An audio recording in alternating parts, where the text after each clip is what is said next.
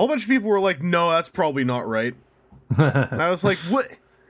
I'm sorry, but what's your theory? They're like, well, it's just, they grind them into powder. I'm like, the candies are ball-shaped. What the fuck's going on down there?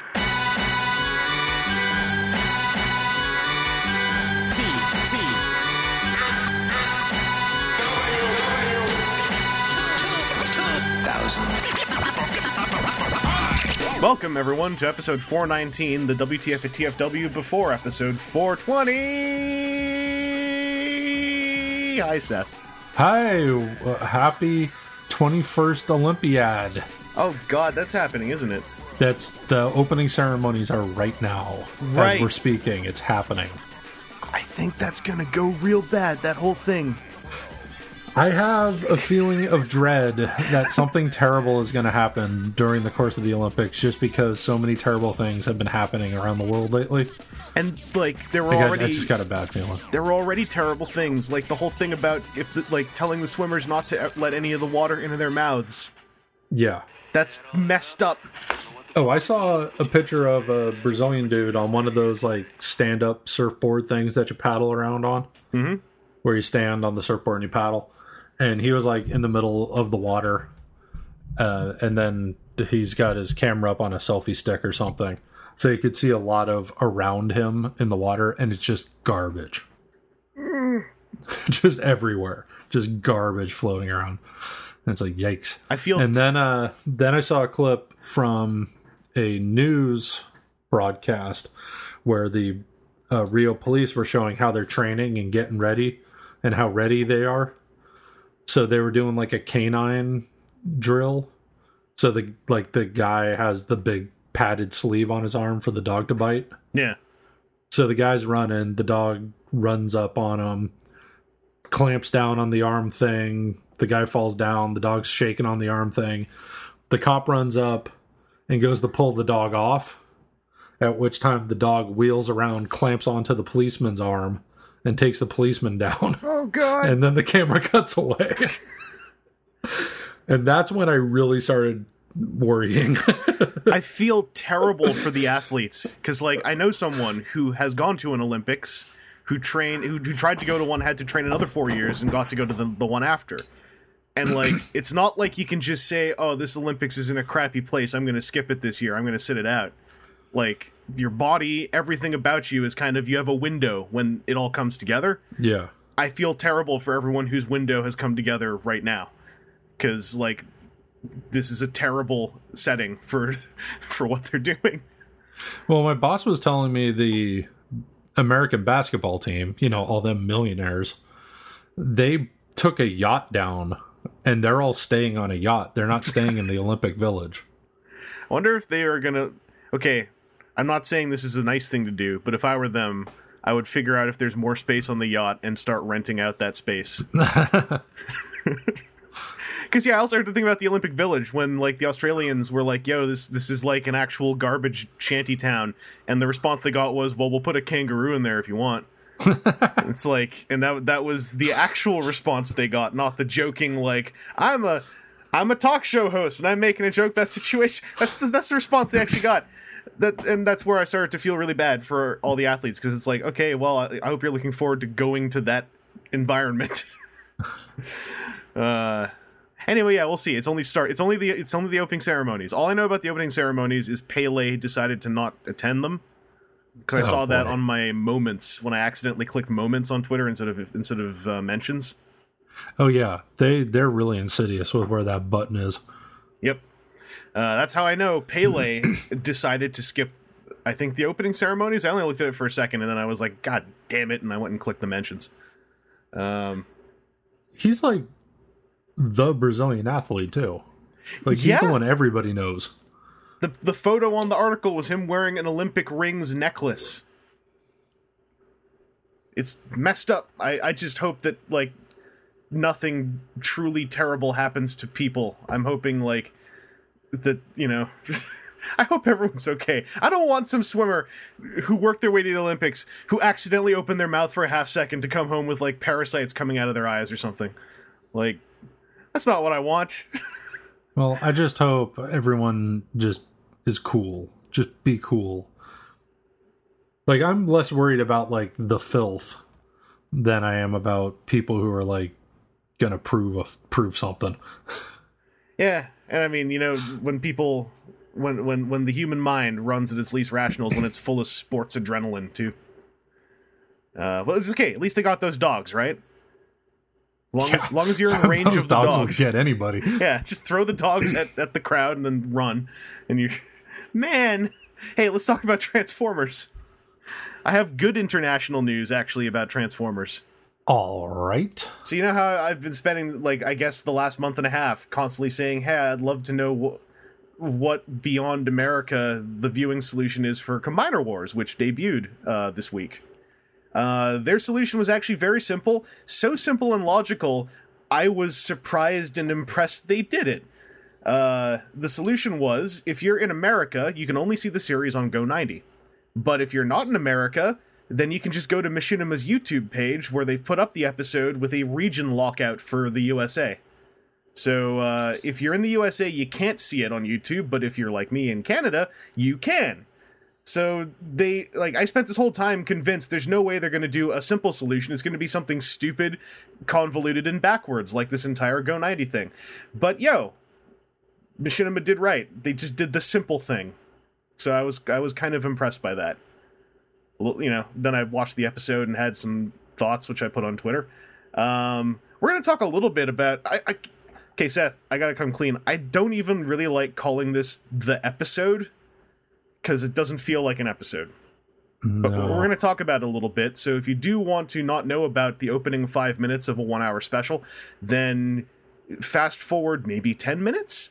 More like 26 minutes. And see if we're still talking about it. Seth, okay, most of what I have to say about this doesn't even have to do with what happened in the episode.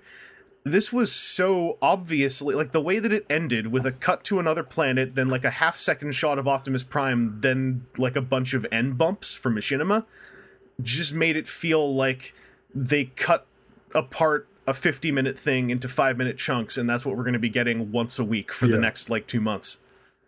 And that's awful in 2016. That's terrible.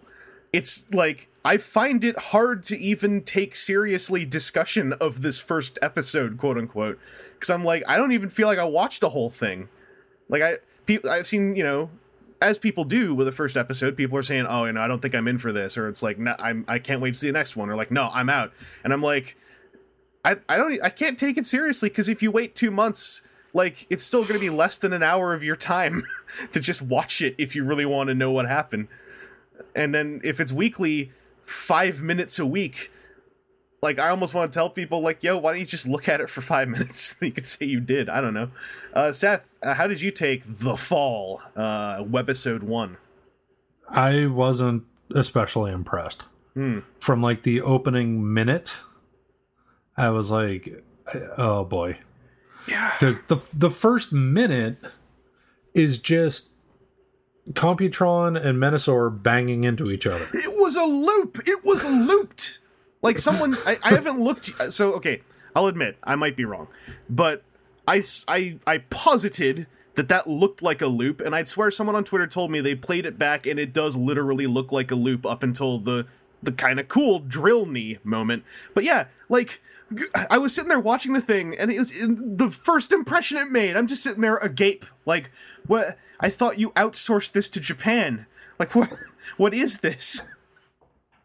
Well, about 30 seconds into plang, plang, God, plang, I was like, is this the equivalent of a 5-year-old banging 2 pots together? Like, what am I watching? Like, what was the pace of that? This is gonna be rough. What was the storytelling of that? Like, and this is a 5-minute episode, yet the opening minute felt padded? Like, yeah. What a first impression. Like, there's parts of this I liked. I'll say right now, before someone just doesn't want, someone might want to just skip a bunch of trashing on the thing. I have lots of nice things to say too, but like, that opening 60 seconds, God, what a terrible first impression.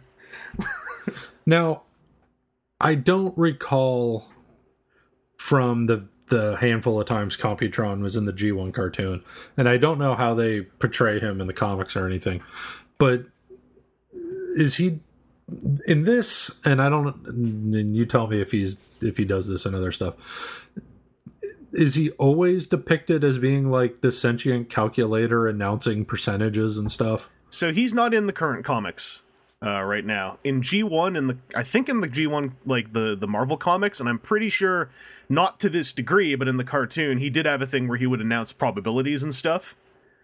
But I like this was taking it to a slightly more computer level, like down to the voice sounding like this the whole time. Like that's kind of new, I think. Yeah, I mean, that's like something that's been done so many times, it seems hacky now to be like, I'm going to announce statistics and probabilities as things happen.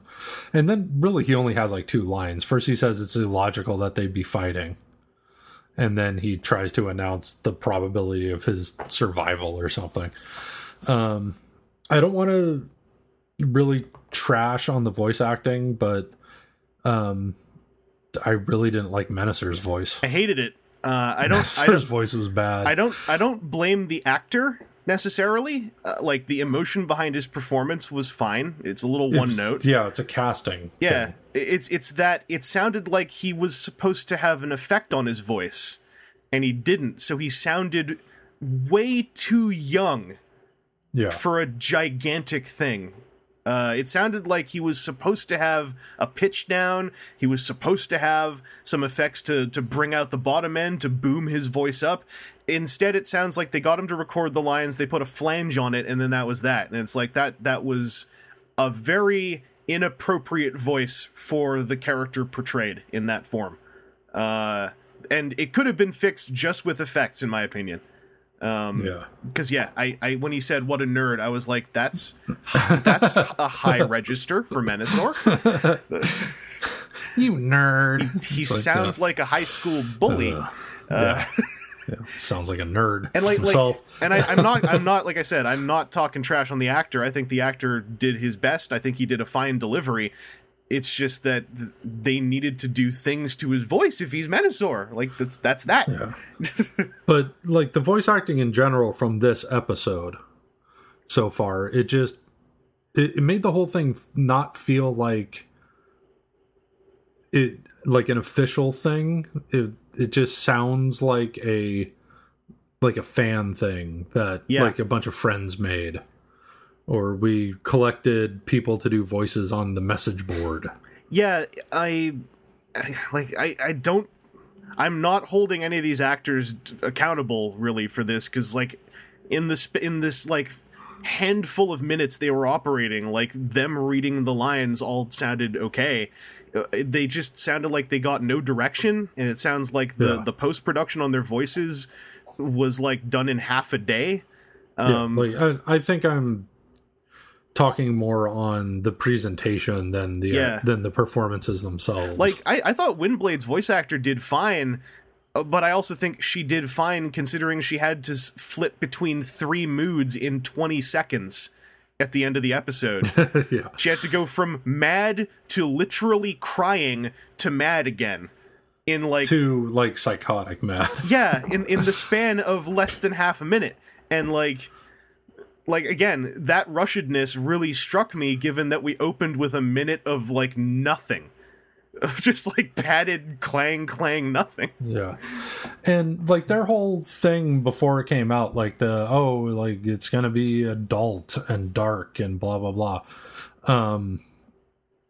It didn't, I mean, being adult and mature is a robot crying, that's our one example so far. I hate to break it to them, Transformers have cried before. Also, it's weird to me that a robot would be crying.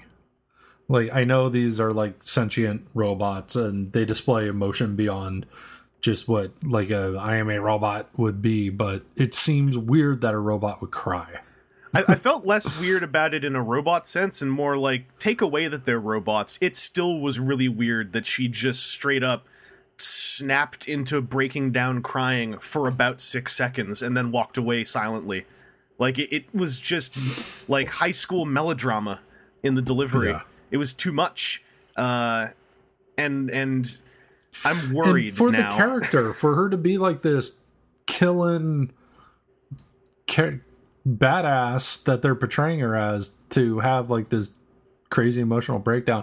It would have been more badass if she stood over Maxima's lifeless husk and was just like, your death won't be in vain, I'm gonna rip everyone to shreds.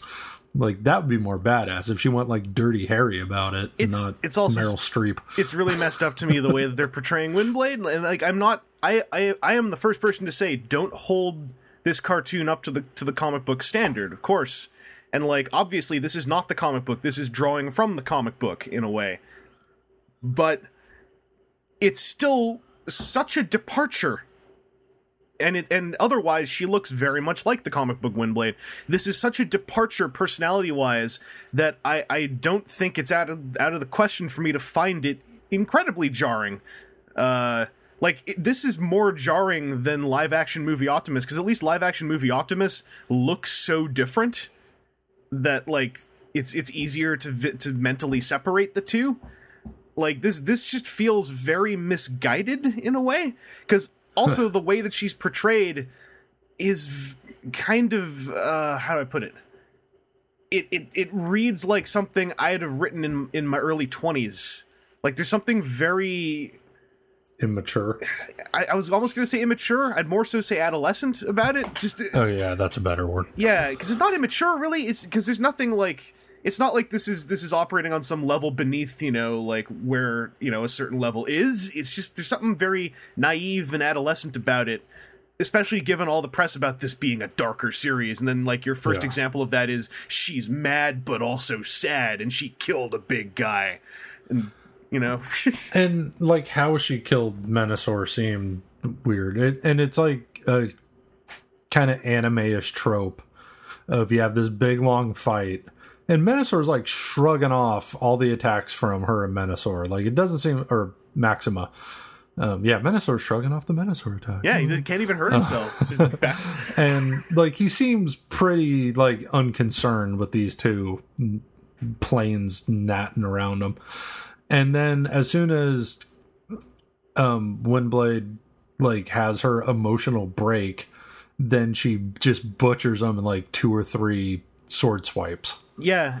And that seems like a pretty anime-ish thing, where like half the episode is a fight until somebody's just like blah, and then cuts the other person in half. And one swing. Once again, I think all this is really magnified by the way this did not feel like a 5-minute contained piece of story. This felt like 5 minutes of a story that I don't get to see the rest of until next week. Because that like the fact that she like straight up like I think cut Menasor in half. That and the whole thing of why are Menasor and Computron fighting in orbit in the first place, like the lack of establishment of why anything is happening made this extremely weak. Like, this needed to be paired with the next 5 minutes, and that's me assuming the next 5 minutes explain some of this. Right. Like, I was gonna say, I'm assuming that the rest of this like starts clarifying things and having it make sense, where if you watched it all at once, it's probably fine. Yeah. But because they chopped up what is now appearing to be something that was intended to be an hour long into 5-minute chunks, and it doesn't seem like it was really timed out to be 5-minute chunks, you're getting that sort of cold open action scene that will most likely be followed by a lot of explanation. But once you don't get any of the explanation, when you just see that 5-minute action scene, then it's like you just don't know what's happening. Yeah, and, a lot of people, I don't think a lot of people kept up with, nor should they have to have kept up with the development of this series. So what this led to was I just saw a lot of people going like, that made 0 sense and I'm not really interested in watching anymore. And it's like, that's awful, because I think that the word you used is perfect. The presentation of this whole thing is like doing a massive disservice to like everyone who worked on it. And this is before I even start considering whether or not they even worked on a good thing, right? Like, it's taking something that already might not end up being great, or it might end up being great, I don't know, but then it's just damaging the presentation so much. And like, I can rant for hours, and I won't, about the ridiculous notion of this being weekly. as well. Like, when I said that on Twitter, I was like, I hope that I just didn't see something and they're going to prove me wrong by putting out episode 2 later this week. But I haven't seen episode 2. It sure is looking like it's just going to be every Monday? We're going to get... Yeah, every Tuesday or something, once a week, we're going to get 5 minutes in a drip of this thing. Like, it's not going to be... Personally, this isn't going to be exciting to even talk about after next week until the whole thing is done. Because it's just going to... Like, anything I'm going to have to say is going to be riding the back of... Also, maybe that was just 5 minutes... Another 5 minutes of this 50-minute special. So... I feel like anything I'm going to say is going to be pretty worthless in the next month anyway. So I don't know, like, I don't want to put a lot of thought into each 5 minutes of this. What if one of the 5-minute chunks ends, like, in the middle of somebody saying something? Because that's just where the 5 minutes landed and they cut it there. That's going to be where I'm going to just go, like, could you have just at least pretended? Like, because Starscream's like, I'll explain everything, right? And credits. Well, I mean, the problem with that is you could totally swing that into being like, no, you see, that's a cliffhanger for next week. And it's like, why are you having a cliffhanger for a web series? Like, in 2016. Yeah, it would have to be like something even less important. Yeah. Where's my mug? Slam to credits. To do this, to do a weekly 5-minute drip after we've already passed the honeymoon period of the Netflix style series drop. Like, this is so blind to the world, this approach. Yeah, or some character saying like, hey, do you have any more credits? And then the beginning of the next episode, ammo? Yeah. FYI, BoJack Horseman Season 3, a Netflix series, already did that joke, but on purpose. Oh, all right. I haven't seen Season 2 yet. Okay, Season 3 does a joke with a word carrying over 2 episodes. And, like, I'm just looking for... I'm giddy at all the ways that like, everything about Combiner Wars delivery feels like something out of 2010. Anyway, another critique... Yeah. Or were you about to say something? I was going to drop some of my niceties. Well, let me throw down one more critique, and then we could end on positives. Yeah. Very little effort made for lip syncing. Yeah. And in some cases, it felt like so it looks like it was a case of, here's the lines we recorded. This line is 2.5 seconds, and then they animate 2 seconds of lips moving. Yeah. And man, this all comes back to the thing where it's like, yeah, we got a Japanese studio to animate this, so it's going to look real good. One of the first things I saw on Twitter with that fight loop in the opening minute was someone going, well, I guess the Machinima budget's really showing here in their animation department. And I'm like, but it's not! They outsourced this! And yeah, the lip flap thing is like, the lip flap thing should have been, oh, this is the negative we're receiving because it's been outsourced to Japan, but in return, the quality, you know? But the quality is not even really there. Like, I hope so much that this is just like, that this was animated in order and we are just seeing the roughest of the rough patch of this. Because I don't want this series to just be this for another couple weeks, you know? Because that lip sync thing also, that, like, I didn't even notice that for a bit, because I was still just like so agog at the choppy frame rate, the looped opening, the voice of Menasor took me out of it for a good 45 seconds after, like, I was just getting over the Computron voice. Like, I was so thankful when Windblade and Maxima just had normal voices that like didn't take me out of the whole experience. Yeah, and like the whole lack of any sort of explanation as to what's happening. Like, another level of confusion I have is, like, in the trailers, I think, isn't it Starscream who's like, there's no more Autobots or Decepticons or something? Like, somebody says there's no Autobots, no Decepticons. But then here, Menasor and Computron both have their appropriate faction symbol that Windblade smashes with her sword. Yeah. And that just confuses me more. Like, why do they have faction symbols then? And then if they why is she destroying them? Why is that relevant? If they are in factions, then why is Menasor bragging about the council making an army of combiners? Like that line. And why is he beating up Computron? Yeah. And what, so like Menasor's dialogue about the council was just a monkey wrench, and it was also just like, it was like a fist just made of deep fried pork skin, just slamming this exposition point into my mouth, going like, there's a council with an enigma of combination, because I read the comics, so I know what those words mean. And I'm like, the way you're using those words doesn't make any sense, but okay.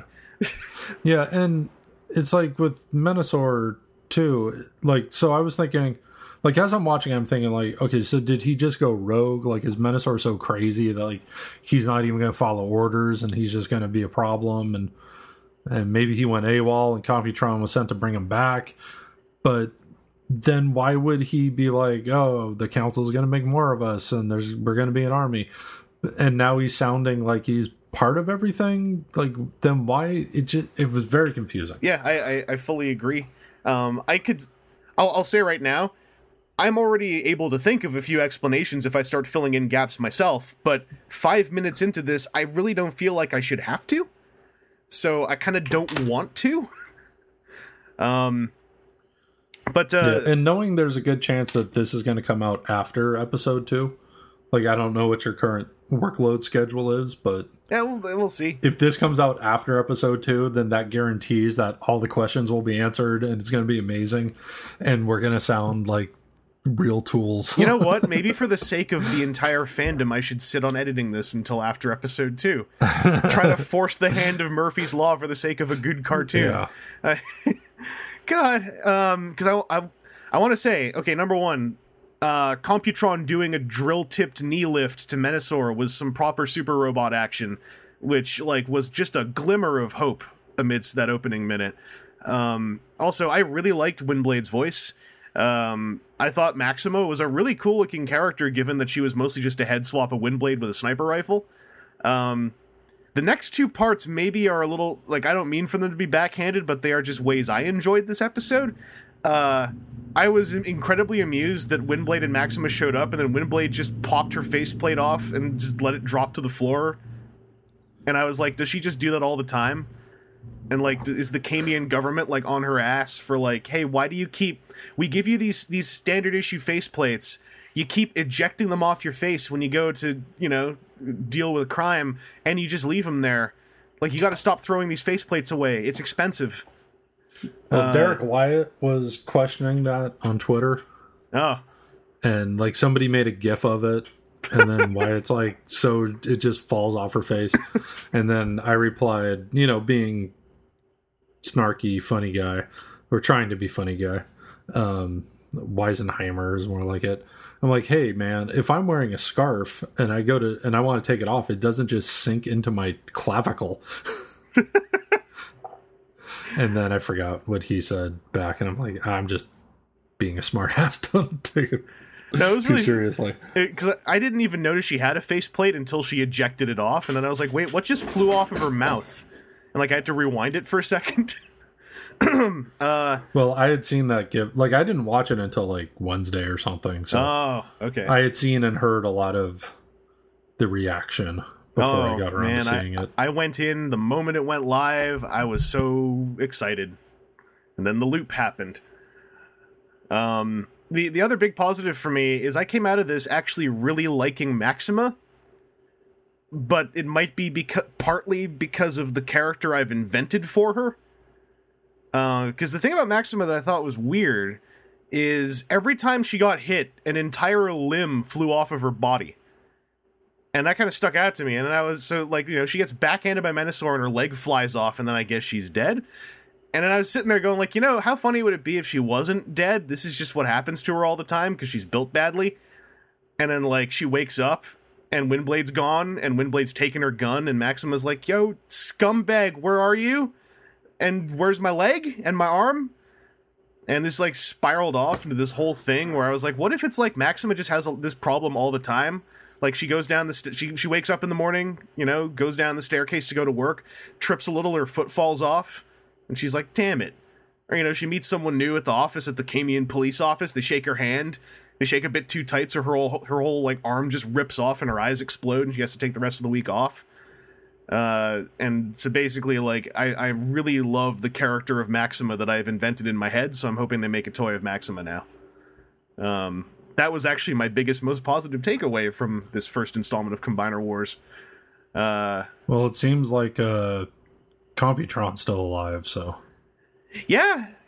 And it was weird, because they implied very much he was dead from getting stepped on, and I was like, that seems like a really dumb way to dispose of a guy whose toy isn't out yet. And who has a whole bunch of fans who were super stoked that, Computron's gonna be in this show. Well, Computron has to get back to the council to narc everybody out. Yep. Because he's a big tattletale. He also has to go collect 2 of his teammates who are still in orbit around Caminus. Because, like, one of his arms and one of his legs gets swatted off while him and Menasor are falling. And I feel like the people making the show somehow didn't seem to know that those were individual robots, too. Because they're like, well, Computron's dead, and I'm like, but 2 of the Technobots are in orbit spinning around. Like, I think they're okay. I don't know. Maybe the show's, like, very literally taking where their heads are, and they're like, no, their heads are the pegs, and their heads got ripped off. I don't know. We'll see. This went on longer than 10 minutes. Sorry about that, everyone. Anything else you want to drop about Combiner Wars for now, or shall we wait and see for the very long time it will take to finish watching it? I think we've been enough of a couple of wet blankets on the whole thing. We can move on. I very much want this to go well, and I'm gonna... Yeah, like, I'm hoping, like, the upcoming episodes, like, everything starts making sense, and it's cool, but... I'm gonna keep watching. It's got off to a rough start. I'm not gonna sit this out. Like, I'm gonna keep watching. There's a lot about this that should be good, and I hope some of it at least pans out. But, I really don't... I wish I could stand up to the more negative backlash against that first installment, but there is almost nothing to say in defense of most of those comments without, like, inventing parts of the show that don't exist. So, I really hope that this thing goes well. I want this to go well. It feels like they took notes from G.I. Joe Resolute. Was it Resolute? Yeah... the one that's... Yeah, I think it was Resolute. I'm just looking it Resolute up. Yeah, it was Resolute. Something else. Renegades. Renegades, yeah. Yeah. So it feels like they were given notes that were drawn from G.I. Joe Resolute, but like notes that took all the wrong lessons from Resolute. Because, I don't know, it's not like I thought Resolute sucked, it's just like, especially in hindsight, there are a whole bunch of parts of Resolute that did not age very well, in my opinion. A lot of them being, like, the more edgy parts. Because a lot of that was very forced edge, and I really hope that we're not in for a lot of forced edge in 2016. We don't need it anymore. Seth, moving on from that, we've got some not new picture picks, we just have 2 topics. And one of them is about an eHobby release. eHobby revealed something today that, like, literally the entire fandom had been saying they should do that for months. And hey, look, eHobby's gonna do it. They are doing a redeco of Titan's Return Mindwipe as Bat Optimus Primal, complete with a headmaster, using the Sentinel Prime headmaster, so he has, like, a faceplate. And he's gonna come with a second headmaster that is the Alligator Megatron head. No body so far. And then he's also going to come with 8 Faces Titan Master vehicle, done up as Optimal Optimus with 3 vehicle modes. And this is the best part. The way that it turns from a jet into a car is you flip the arms forward. Like, flipping between the 2 images of it is so endearing that, like, I kind of love it. It's like, no, that is actually the best way to do that, and that totally works. And it shouldn't, but man, you guys are great. Like, that, it does totally work. He also comes with a pair of swords, whose origins, I believe, are Rid Drift. So he's gonna have his swords. He has peg holes all over him, so you can probably store them in there too. This looks really fun. I really want to pick this thing up. I wonder how quickly it's gonna sell out. The eHobby stuff before is, I mean, if it's like other eHobby stuff, it's gonna probably go up for pre-order everywhere. So you'll have probably a good day if you really want to get in on it. Yeah. I'm guessing that they didn't do a body for that Megatron because they figured Skullcruncher's close enough, like in colors already. I bet you what they did is that they looked at the costs, and then they were, because I mean I'm sure that they wanted to, but I have a feeling, like, especially given that shade of green, like that looks like the Skullcruncher green to me.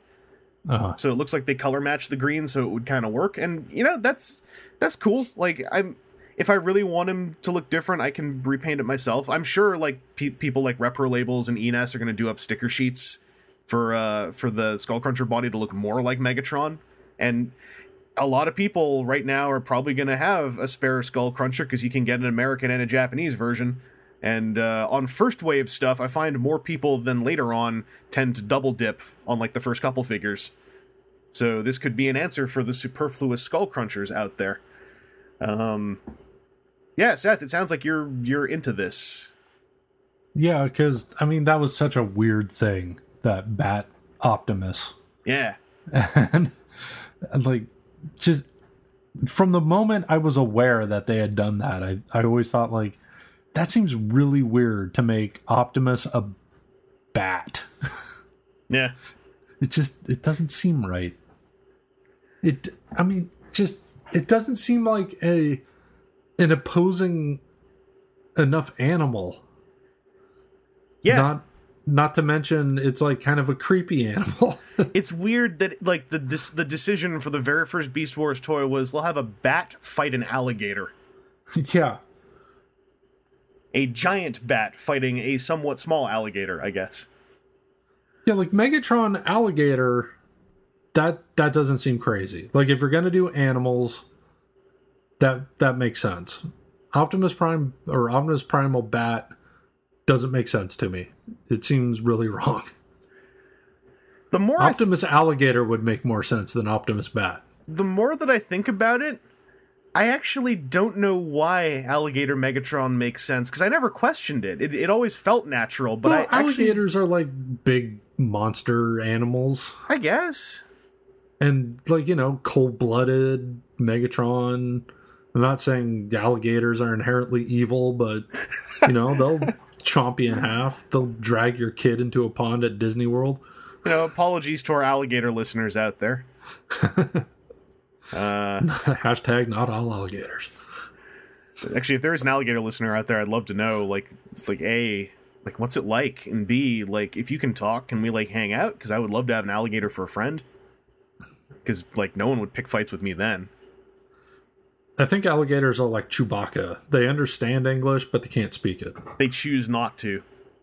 Well, they just can't. Wookiees don't have the vocal cords to speak other languages. I always assumed Chewbacca just didn't want to. No, in one of the books, I think it was one of the Heir to the Empire books I read, they have to hide Leia. Like, she's got to hide out. Like, there's assassins after her. So they take her to Kashyyyk. And there's, like, a Wookiee translator who's able to speak, like, Galactic Basic or whatever it is. But it's, like, really rough. Yeah. And she's like, oh, so Chewbacca, you just never wanted to speak? And then the translator, like, liaison or whatever his title was, he's like, oh, no, I just have, like, a really bad, like, birth defect that allows me to be able to vocalize your language. Typically Wookiees can't vocalize your words, but because I have this birth defect, I can. That's so backhanded. I have a birth defect, so I can speak your idiot language. Okay.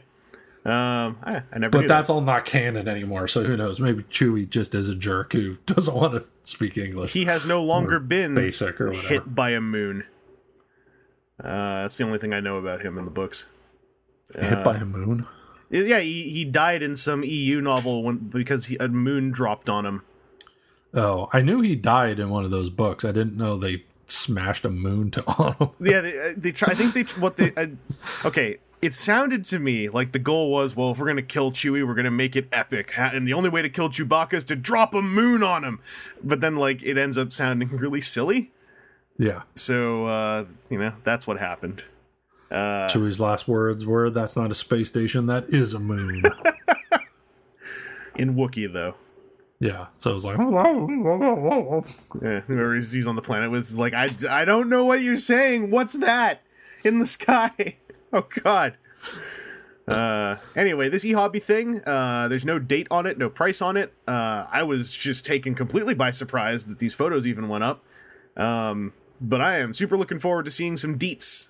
And hopefully it will not be too hard or expensive to get a hold of, because it looks super cool. Moving on from there, we've also got... Hey, Seth. Hey. This is usually something that I would try to drop on the Even team, because I love the way that Aaron and TJ hate talking about it, but it's on us this time. We've got some actual tangible movie discussion news. Yeah. The Transformers 5, The Last Night. We are going to talk about some robots the official Transformers Twitter revealed. So if you consider that to be a spoiler, A, I hope you don't have Twitter, and B, you might want to fast forward again, and if you already finished fast forwarding from the Combiner Wars talk, then I'm sorry this is such a trying episode. But, it makes you stronger. Seth. Hey. At Transformers on Twitter tweeted, "This is no cartoon," or something similar. I actually can't remember anymore.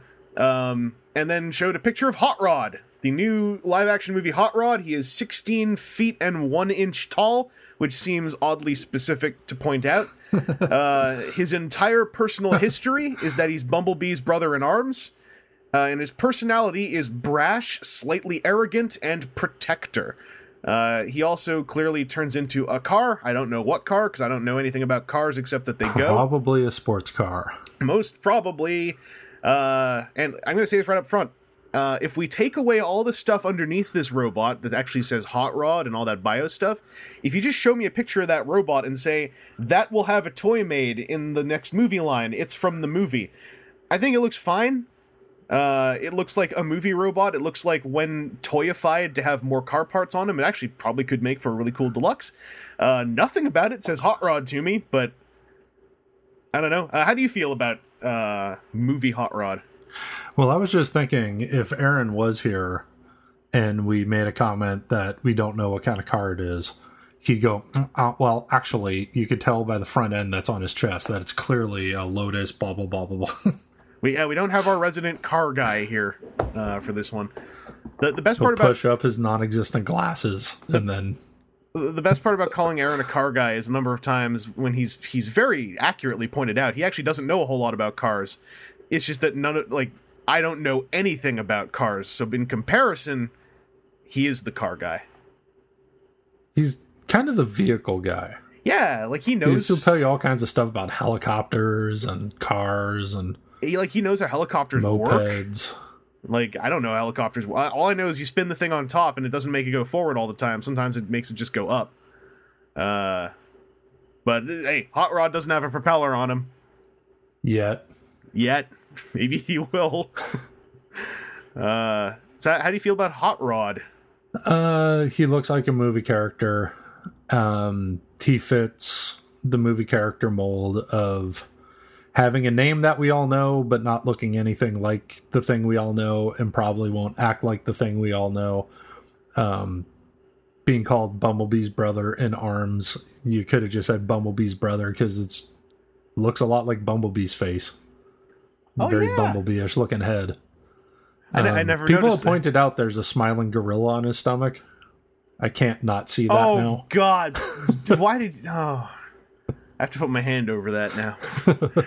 I can't put your thumb on your screen. I'm putting my mouse cursor over the gorilla's face because that's really distracting. Yeah, so I saw a lot. I saw a lot of salt getting spilled on Twitter over this thing.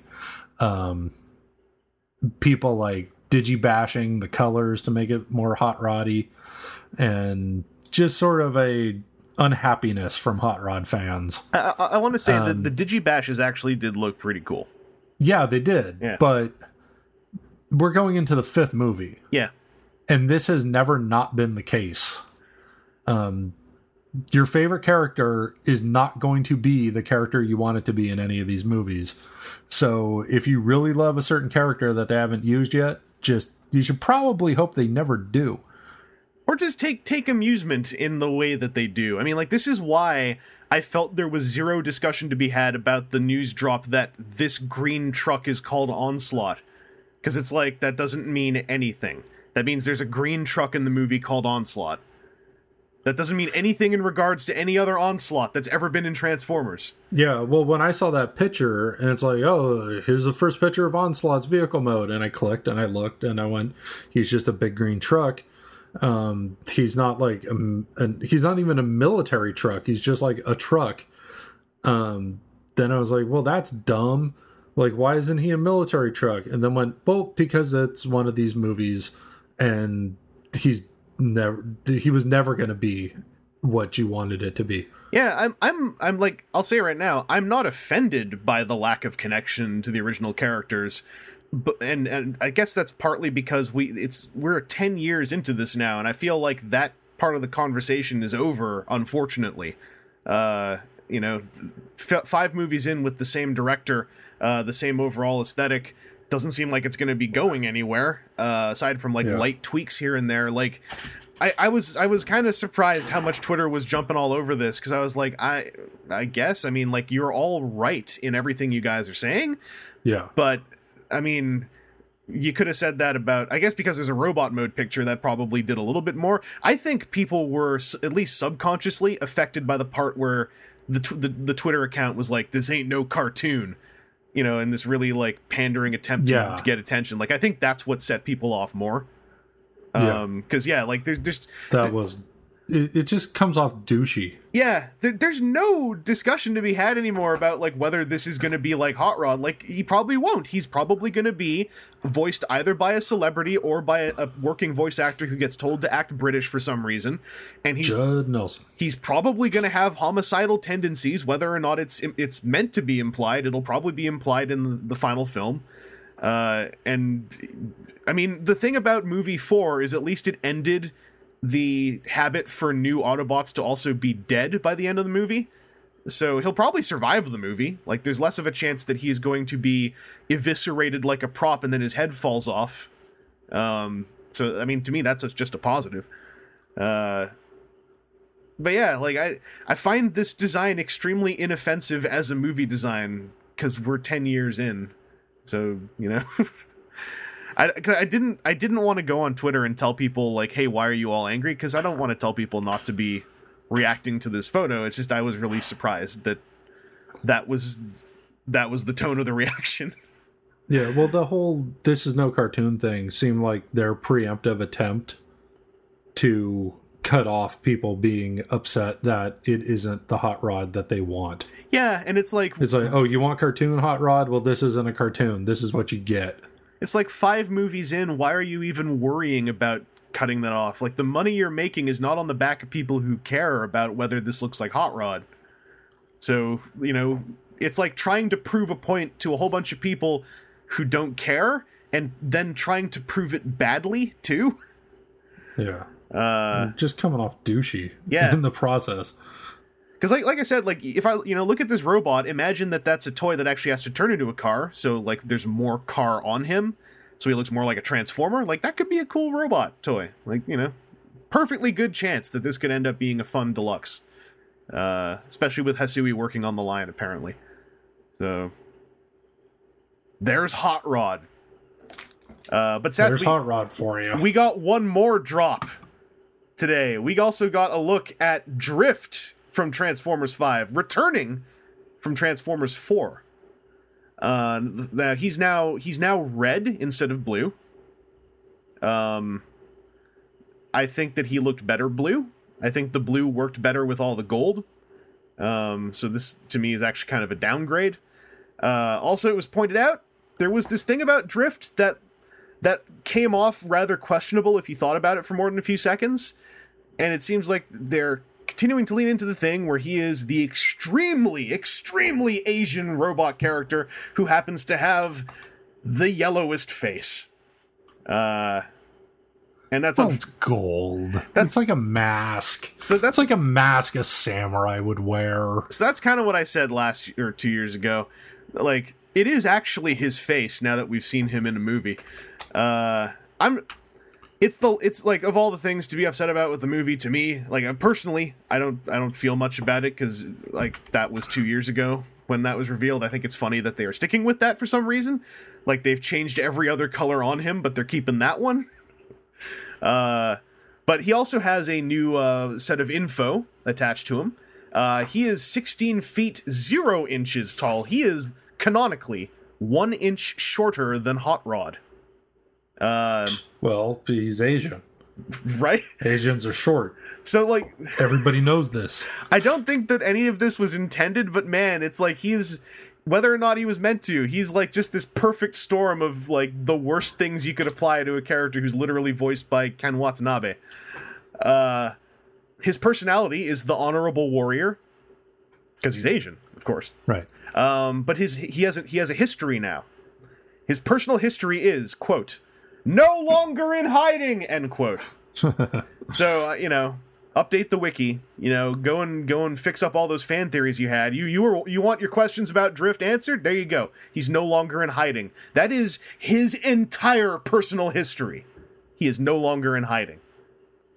This was a very boring reveal, and everything about it was negative. This kind of sucks. I thought Drift looked way better when he was like dark blue. Here's the thing I think is silly. So his robot mode is super Japanese. Mm-hmm. Like super samurai'd out. He's got the swords. He's an honorable warrior. He's got that yellow face. Everything just reeks of Japanese stuff. And then there's a German Mercedes emblem in the middle of his chest. Yeah. It's like you couldn't even make... Like, you took it all the way up to what kind of car he was, and you decided not to go Japanese car. Well, he couldn't have been a Toyota or a Nissan or anything else. He is German car. His name is Drift. That's a type of... Yeah, that's pretty silly. Also, I don't know my automotive stuff that well, but do you see how on his sword there's an AMR logo? Yes. So, I don't know what AMR is, but that looks like another automotive logo. If he has a brand name sword, what does that even mean? Like, I looked up AMR Automotive, and it didn't show that logo particularly. But, what's up with the thing on his sword? Like, if that's supposed to be part of his car mode, then why does it end up on the side of his sword blade? Like, where are we going to work that together? I don't know. This Drift reveal sucks. They've made him look worse. Because, man, like, black, dark blue, light blue, and gold, like, that really played well in movie 4. This is just, like, not as nice. And so it's a shame. He looked better. I wonder if when I search for AMR Automotive, there's a group of car dealers. Their logo doesn't look like that, though. No. Like I didn't look for logos. I'm just... Yeah. I don't know. The only thing I'm wondering now is also, does he still turn into a helicopter as well? Because he did that in movie 4. A lot of people missed that because it only happened for about half a second. But he's actually a triple changer. FYI. Oh, AMR car parts. Is that a thing? Yeah. It looks like they make some aftermarket car parts. Like to soup up engines or something. Okay. I'm just looking for that logo. AMR replacement parts and accessories are engineered to restore the great performance of all automobiles on the road. We also make sick giant robot samurai swords. Yeah. I looked up AMR logo. Did you know there's a lot of companies called AMR? I'm not surprised. That could be initials for all kinds of stuff. It's also the initials and logo for American Medical Response. And Advanced Market Research. Okay. Well, I'm going to leave that alone. That's a big hole to dig through to figure out if something I don't like relates to something I don't care about. Story of the internet. So there, we've talked about the live action movie a little bit. You can congratulate me and Seth, as much as you'd like in the thread. We'll accept your adulation. Seth, would you like to do a listener question? I would love to do a listener question. I have one that literally opens up. Ahead on these, though. This first one actually talks about the Bay film, so it's like a perfect flow. This comes from ShadowCon LM14, who says, I find it a shame that the Bay films are the flagship for the franchise in terms of wider pop culture recognition, as I don't think they do a good job demonstrating why we as a fandom love the Transformers brand and franchise so much. How do you think we could rectify this? Do you think there's anything to rectify here? Are the Bay films satisfactory as the main pop culture representation of the brand, or is there an opportunity to get more people invested in story-based and character-based Transformers material like More Than Meets the Eye, which recently won both Best Continuing Series and Outstanding Writer by the Comics Alliance, something that proves, at least in part, that the brand is capable of doing more intelligent story work and doesn't need to be all about explosions and military toy porn. I'm just going to interject for a second and point out that the fourth movie actually removed the military toy porn. That is actually, the amount that didn't change the movie is a little depressing, but that I wanted to stick that in there. Anyway, he goes on to say, relatedly, have you had any experiences with franchises that wouldn't seem conducive to amazing stories or characters that surprised you in that regard? Like, how did that experience change your outlook regarding the franchise or genre of fiction the franchise was in? Has this made you hopeful of other franchise mediums that wouldn't seem like they're good candidates for good stories to be so? How might you make that happen if it were up to you? So, Seth, I don't think that you or I would champion the live-action movies as being representative of Transformers on the whole. No, but for some people it is. It is now. It's 10 years old. Yeah, and those movies wouldn't make so much money if there weren't people that were super into them. But I do think it's a bummer that for a lot of the public, that's what they think of first when they think of Transformers. Like, well, they seem to like it, though. Yeah, so. It's a shame. Like, I don't know. There's something about it where I'm like, man, I wish you guys cared this much about the cool Transformers. Because, I don't, when it comes to rectifying it, there is nothing to rectify. It's too late now. It's 10 years in and it's still successful. So we are unfortunately, we're on this timeline and we have to just make our way through it. I think that the best thing to do is if you see people who really like Transformers because of the movies, ask them if they think the movies are well written. Most people who like the movies tend to say, nah, but I like the explosions. Then you tell them, hey, do you want to see some like well-written Transformers? A lot of people will probably go like, sure. Then you can introduce them to, the better stuff. That's why I find a little important not to say like, man, all those dope idiot Joe Publics who love the movies, because that's not going to get anyone interested in reading any of the better stuff. But right now, like I don't think you're going to in any time soon, in any 5-year span, change the course of the live action movies, unless, starting with this fifth one, they start to financially tank. So, we'll see next year, I guess. But Seth, I don't know, what do you think there's anything to be done with the movies, or are we just leaving them at on course for now? As long as they keep raking in the money they rake, I don't see why anyone would want to change them. Anyone that's part of the process anyway. Yeah, and I think if one person was going to say, well, then I'm not going to see the next one, that's the best you can do. That's the most you can do. If you really want to make a difference, also bear in mind, you're one person not seeing it in a sea of millions. And a lot of that traffic now is not even in North America. So, don't do what you got to do to feel good. But right now, the numbers are very much in the favor of those films, unfortunately. I'm a little bummed out that it's 10 years and the movies are still they haven't really moved farther than a few inches in any one direction.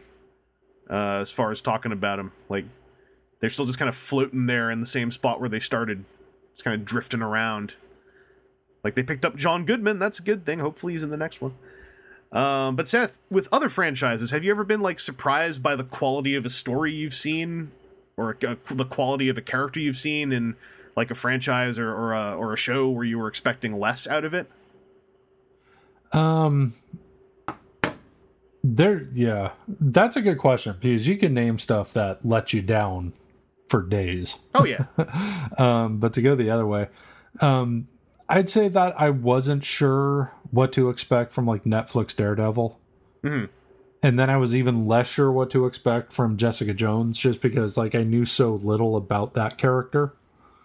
And those, both worked out super great. Like those shows are amazing. Yeah. I'm trying to think of something else that kind of surprised me. Like if a movie or a show like gets enough interest for me to go see it, I kind of expect it to be good. So it's kind of hard to think of examples where things were better than expected. Like, I think a lot of those stories are going to come from something where you ended up seeing it before hearing much about it. Like, in my experience, at least. Like, once people start talking about something, you get expectations. And unfortunately, that usually means either they are met or you're let down. Like, it's rare. Like, the way that it happens the other way is if, say, everyone right now is talking major smack on Batman versus Superman. And then if I were to have seen it and then went like, oh, that actually wasn't all that bad, that would have been a pleasant surprise. That's happened to me with some movies and some anime shows where, enough time has passed that I go in and see it. You know what? That happened to me with Terminator Genesis for the first 40 minutes. After that, I got really bored. And I usually skip the middle hour of the movie if I end up seeing it again. But the opening 40 minutes Terminator Genesis, I was very pleasantly surprised how fun it was. I felt like it was done with the right attitude of just not taking itself seriously at all, but in a really fun way. I wish the rest of the movie was like that. But that opening act of Terminator Genesis was a pleasant surprise for me. And Netflix shows have done it to me twice, at least. Like, House of Cards. I didn't know what to expect from House of Cards at all, and I was expecting to get bored. I was watching it entirely because it was one of the very first Netflix original series. And, like, I didn't think I was going to get sucked in the way I did. And, BoJack Horseman, Season 1. Before anyone knew what BoJack Horseman was, I watched Season 1 of that because it was the first Netflix animated original series. And I just wanted to watch that out of support. And the first 2 episodes, I was really like, oh god, am I really going to watch this? And then suddenly, those first 2 episodes, they are part of the Trojan horse that was Season 1 of BoJack Horseman. Trojan horse. Get it. Right? The Trojan horse. Right? BoJack Horseman, get it? Little people inside a horse.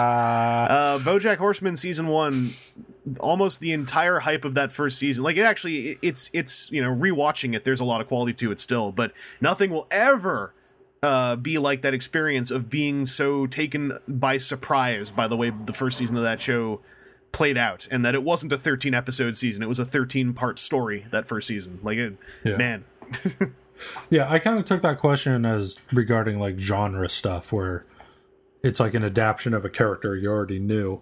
Like a case of a movie that I knew nothing about going into it and walked out completely blown away was Fargo. I didn't even know that there was a movie out called Fargo.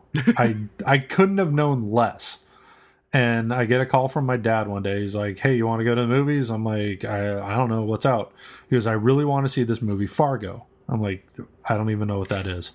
I'm like, I don't know. He goes, no, it's supposed to be great. Let's go see it.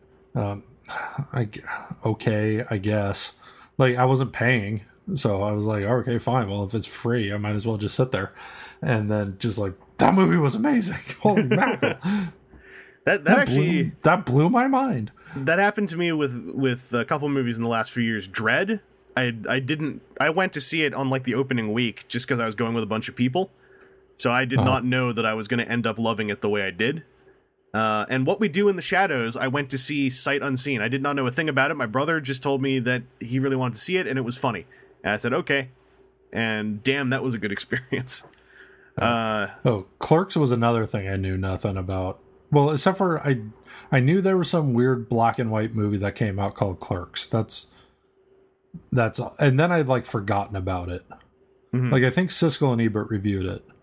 And then my brother was in basic training for the Army, and he writes this letter home saying like, the theater on the base showed this movie Clerks. You have to see it. Like, you're gonna love it. This is totally up your alley. You've got to see this movie Clerks.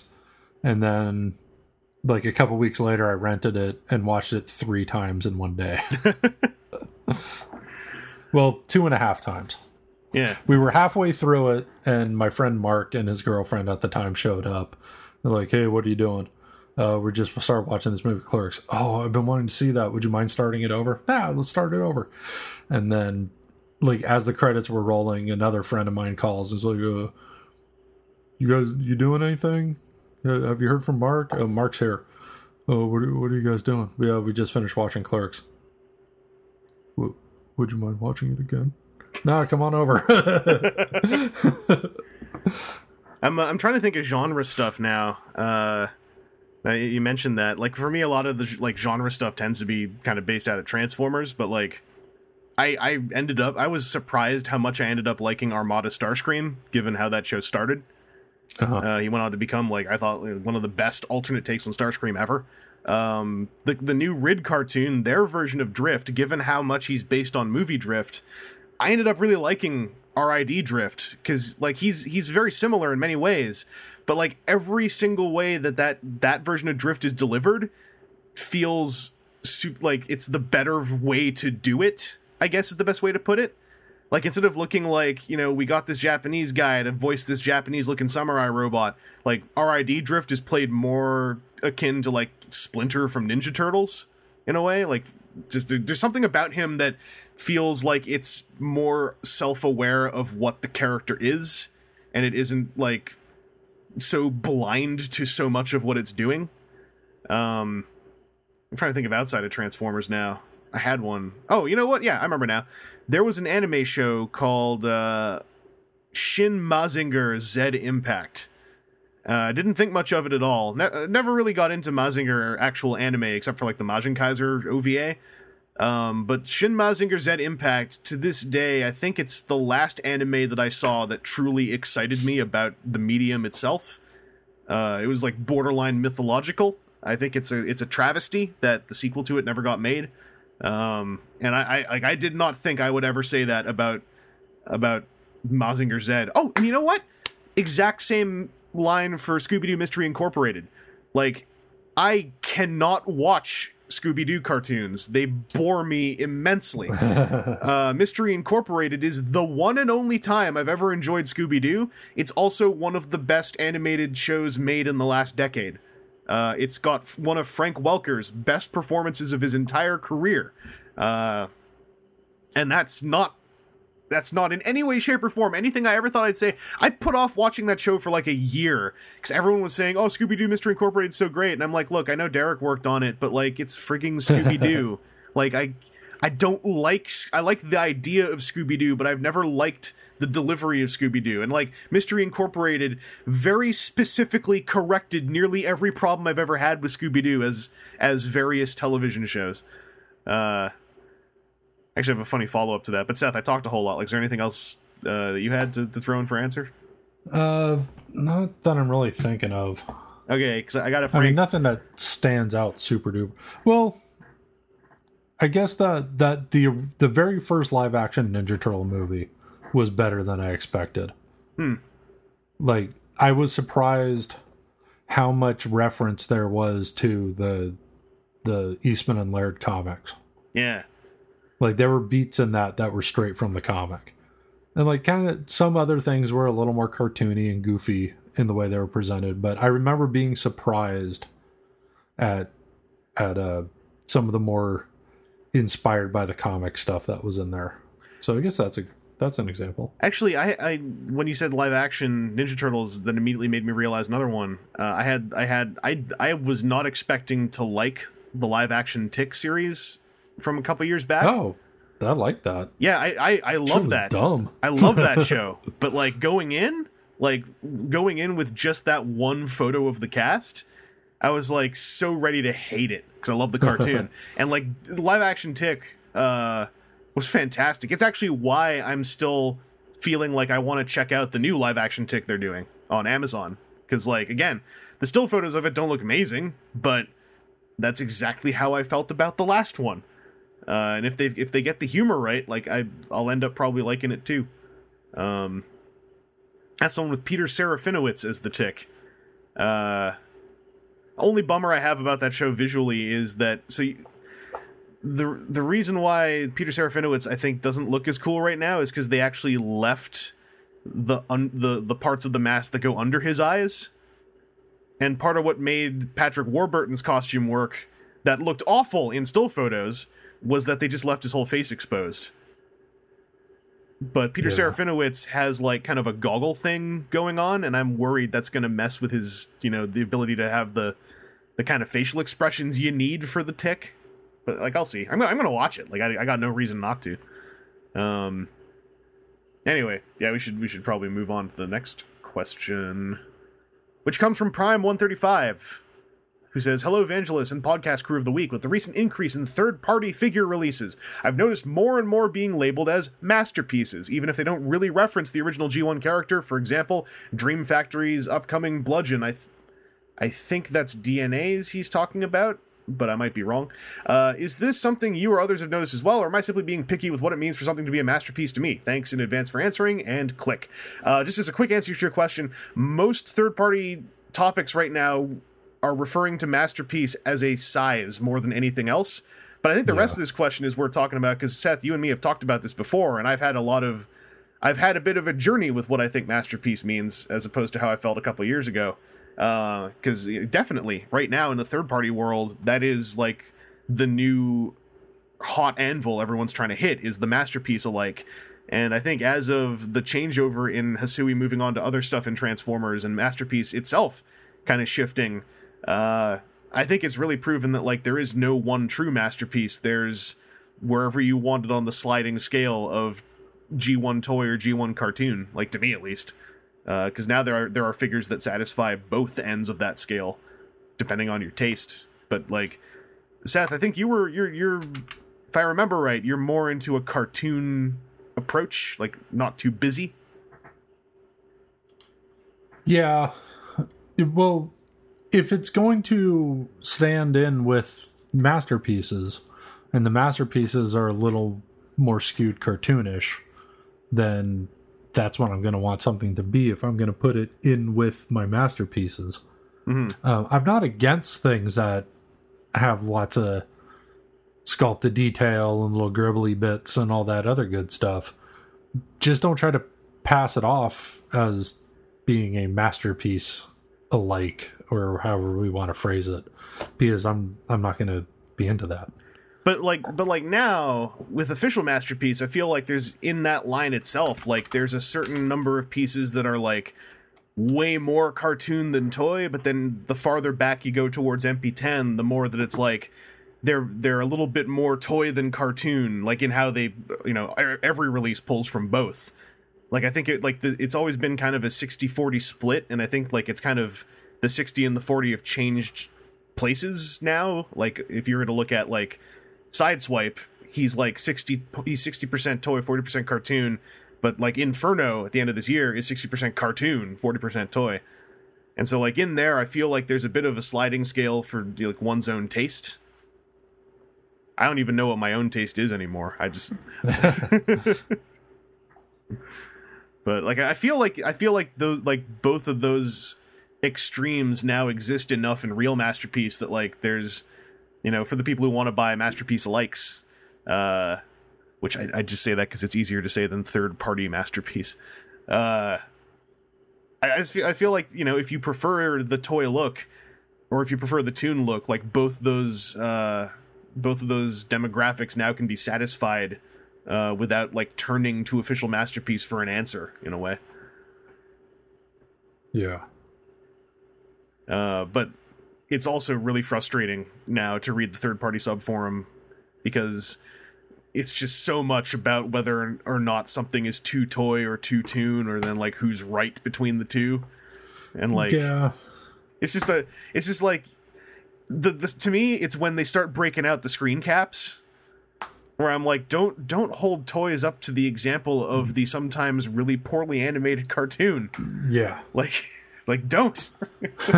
that's a bad place to go, unless it's something like someone's putting out a figure that references these like sort of faceless green soldiers from an episode of G1, and I think they were only in like one episode, so it's like no screen cap those, because that is drawing from one source, Like, 1 20-minute episode is where they come from. But then, like, you start pulling out screen caps of main cast members, and it's like, what studio drew that?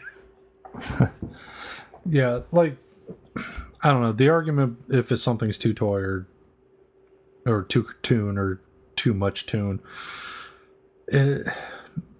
like, I don't have like a inherent preference for something to be toon or not. Mm-hmm. I just want things to go together. So whatever the current official style of the masterpieces are, I want them to match. And if I'm going to bring something in from a third party to fill a blank spot or whatever, I'm going to want it to match. And I kind of got some heat a year or two ago for ranting that a lot of this stuff just didn't go together. But there's more and more of that stuff that does blend in very well. Mm-hmm. Like there was that Mirage, that third-party Mirage, whatchamacallit, that I think looks really good. I don't have one, but I think it would fit in just fine. Yeah, and so aesthetically, like, what's a good way to put this? Inferno is the one I'm thinking of. Like, official Masterpiece Inferno looks enormously like the cartoon, like more so cartoon than toy in many ways. So there are some folks who are okay with that. There are some collectors I've seen who are like, oh, I liked the more toy end of, like, the side swipes, for instance. And I wish it was a little bit more toy. The unofficial Infernos of the same scale all are leaning a little bit more in a toy direction. So it's like, I've seen a lot of people in the threads for those guys go like, I'm so happy this is coming out because I want my Masterpiece collection to have a bit more of a toy bent than the toon bent. And it's nice to see, like, a sort of evening out in a way of, like, some of these Masterpiece alikes, they're no longer trying to replace an official Masterpiece if it's still coming out. They are instead filling in an aesthetic gap that the official Masterpiece simply can't because it's going for something different. And that I think it's a cool shift in what is often the most boring end of unofficial products right now. Yeah, and I don't think there's anything wrong where I'll get the ones that I like, you'll get the ones that you like, the listener will get the ones that the listener likes, and maybe they're not always going to match, but, you know, who cares? You get the one that you want and enjoy it. Yeah, like, and don't tell other people that they got the wrong one because it's not your business. Yeah, I think the days of, like, one company, like the thread for one company's character X invading the thread for that character done by a different company, like, I think that's behind us now for the most part. People have started to realize how silly that looks, and it's all kind of calming down a little bit. Nowadays it's more so when the screen cap wars start coming out, or when some. Actually, the thing that annoys me the most is when, like, so Ocular Max is doing Trailbreaker and Hoist, and Bad Cube is doing Trailbreaker and Hoist. It took less than an hour for someone to say, so begin the Trailbreaker Wars. And because someone always says that immediately when two companies do the same character.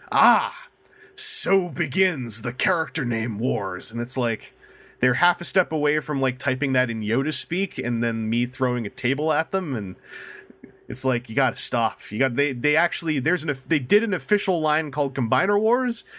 They kind of took that syntax away from us when they did that. Like, people were calling the Combiner Wars a thing for ages in the third party sub forum, and we got to stop doing that. I don't know why it annoys me so much, but it annoys me on the same level as people who get posable hands and go like, yo, look, he's doing the middle finger, and now he's doing the devil horns. It's like, it's a meme, man. It's like one person said it, and now somebody's got to say it. And no one's got to say it. It's equivalent to when you look in the YouTube comments or something, and somebody writes first. I guess. But I don't know. It's the equivalent to that. I just got to tell people, no one's making you do it. No one's going to be mad if no one does it. No one will notice if no one does it. You know, it's not your job. It's okay to be the one who doesn't do it. I think better of you if you're the one who doesn't do it. I've actually had more people lately start going, what's the new comment I see? It's not that they say first, it's they say at more greater length, oh wow, I can't believe I finally get to say first in a comment thread. And like, that's their comment. And I'm like, that's actually, I find that more positive than a first, because it's like, oh, you're having a moment. Like, you feel good and you're expressing that. That's nice. It's actually the 17th time they've had that moment. I haven't kept count yet. I'm waiting until I start recognizing a name a couple times. Maybe I'm telling someone out there to be the one who does it. I don't know. You know what's maybe worse than the person that writes first? Mm-hmm.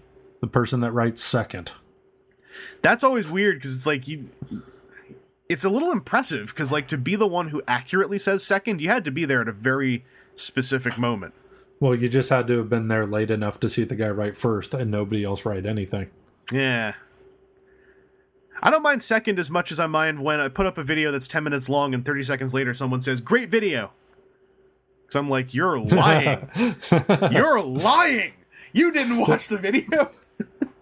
I also like when 2 to 3 people have all said first. Yeah. And then I just want to imagine that their day's ruined because they see the other firsts. And now they're not certain if they were the first, or it turns out that they weren't the first. And then they're just going to be depressed the rest of the day. I hope they're depressed. They're bad people. I want to imagine that they actually just start sending like really biting private messages to each other. Like, hey, buddy, I just want you to know I was first, all right? It was me, not you. Bye. Well, almost as equally annoying as the person who writes first is the person that replies to them saying nobody cares. Yeah, that's kind of to me, that's the first Mark II comment. is trying to be the first one to tell the guy who said first he's a bad person. It's like, look, we all know he's a bad person, all right? Yeah, like, just ignore him. If everyone stops paying attention to the firsters, then maybe they'll go away. Don't create a comment thread. I mean, create a comment thread out of this, because that's more traffic on the video, technically, and great. But also don't. Please. Thank you. Seth, I've got one more question from it's not from us. I almost said it was from us. That would be weird if I had a question from us in the future. That came back in time, but it didn't. I have a question from El Gudo, who says, hello, Vangelis and crew. As any Transformer collector probably knows, Hasbro said the Combiner Wars and now Titan's Return are part of a toy line trilogy. Given that, I'd like to get your thoughts on what the third part of the trilogy would be. Are we looking at Pretenders or Action Masters? I personally would prefer something new along the lines of Combiner Beasts, so we can finish off the classic Combiner lineup we need, and then he lists off like 4 more Combiners. Plus, it would be great to get new Combiners, like a Dinobot or Insecticon Combiner. What are your thoughts? I should mention immediately that at Cybertron Con over in China, I think it was in China, it was in Asia for sure, they there was some Q&A answers that got out where it was stated that they very much are intending to do some kind of animal and or beast combiner sometime in the next year. They didn't say anything else about that, but it seems like they're at least working on what I would assume to be like a base design that maybe could be retooled easily. But, Seth, what do you think the third part of the Prime Wars trilogy will be? Well, I would love it to be Pretenders. Love it. Yeah. I think that came up a few shows back. I think an Even Number show you guys might have talked about it. I want to say I have a memory of Aaron breaking down why it would be impossible. That's what Aaron does. Yeah, he's a real hot blanket, boy, I tell you. Every party's got its pooper. Well, you know, his name... And that pooper's named Aaron. His name, when translated out of its native tongue, means the Dream Breaker. Really? No, I just made that up. Okay, that'd be amazing. I wish and you know what Zeitgeist translated to, so as far as I knew, you knew that too. No, I was just making that up. That'd be terrific. It's this thing I do now where I make something up, someone kind of believes it, then I tell them, no, I'm lying, and then it all goes away. Well, I'm actually talking about the fake Aaron that he ran into at Toys R Us. Oh, man. Every time he tells that, it's every couple years he tells that story, and it's halfway through when I realize I've heard it already, but then I don't mind because it's such a messed up story. Yeah. What a messed up story. I've never run into anybody who knew who I was, let alone impersonating me. That impersonating part is the craziest. Like, it just, man, even today, every time I think about it, I get excited. I'm like, what was the guy thinking? How did he know who Aaron was, and why did he want to be him? And how crazy is it that he met Aaron while trying to pretend to be him? Well, Aaron said he was a mod at the time. And I don't really know what the vibe is these days, but I remember when I was fresh on the boards and a young mod myself, there's always a percentage, or there was always a percentage of the users on the boards that desperately wants to be mods. So this guy might have been like, I ain't no mod, but I am from Indiana, and I know this mod is also from Indiana, so I could pawn myself off as him. That makes sense. Get some sort of geek cred down at the Toys R Us.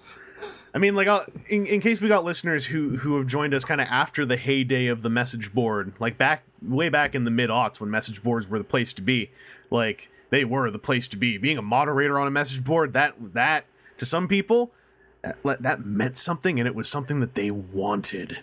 What most people found when they became mods was actually, it's kind of terrible being a moderator on a big message board. And a lot of people stopped after that. Yeah, you're working for free. If you don't do a good job, you get told you're doing a bad job. And it's like, hey, you ain't even paying me. Like, my boss gets away with it because he writes his name on my checks. Yeah.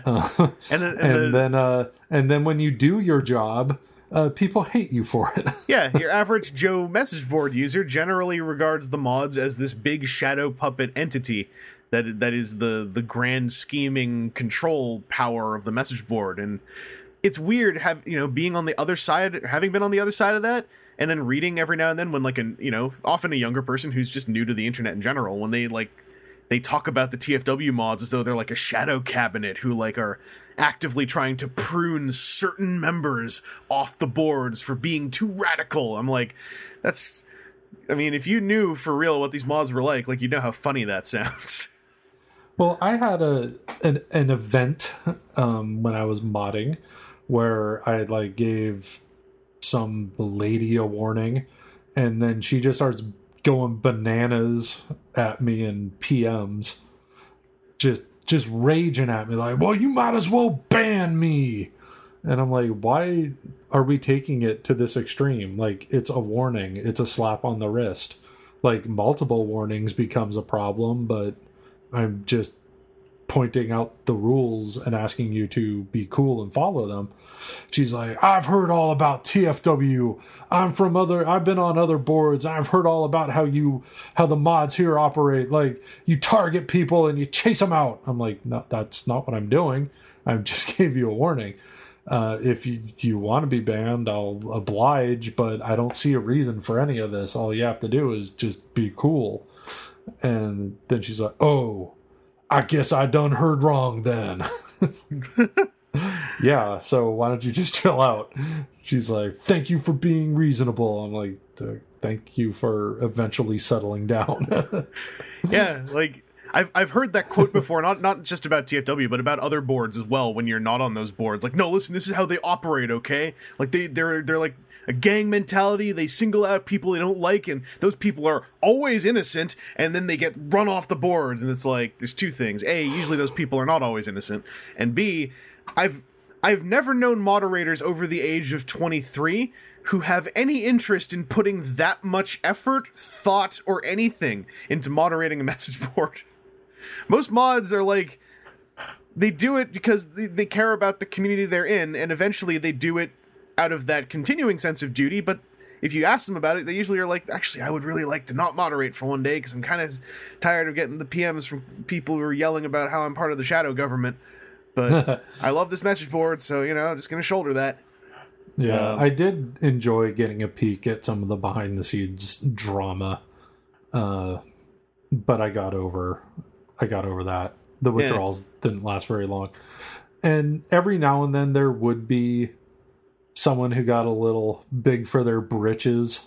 Oh, yeah. As a mod, and most of those folks that got too big for their britches and did do the sort of stuff that then became the assumption of what all the mods were, usually got disinvited from moderating. Yeah. In relatively short order. It might take a couple of months, but eventually they'd be given the boot. Like that Every kind of now stuff. And then someone would last quite a bit longer, but that kind of stuff does happen for sure on the internet. I'm not saying all mods are innocent all the time, but like hashtag not all moderators. You know, a lot of people don't enjoy doing the mod thing once they are getting into what you could call the beginnings of an adult mindset. You know, like you lose the giddiness of the power trip once you're out of high school because you realize, like, oh man, life doesn't work like hall monitors in detention anymore.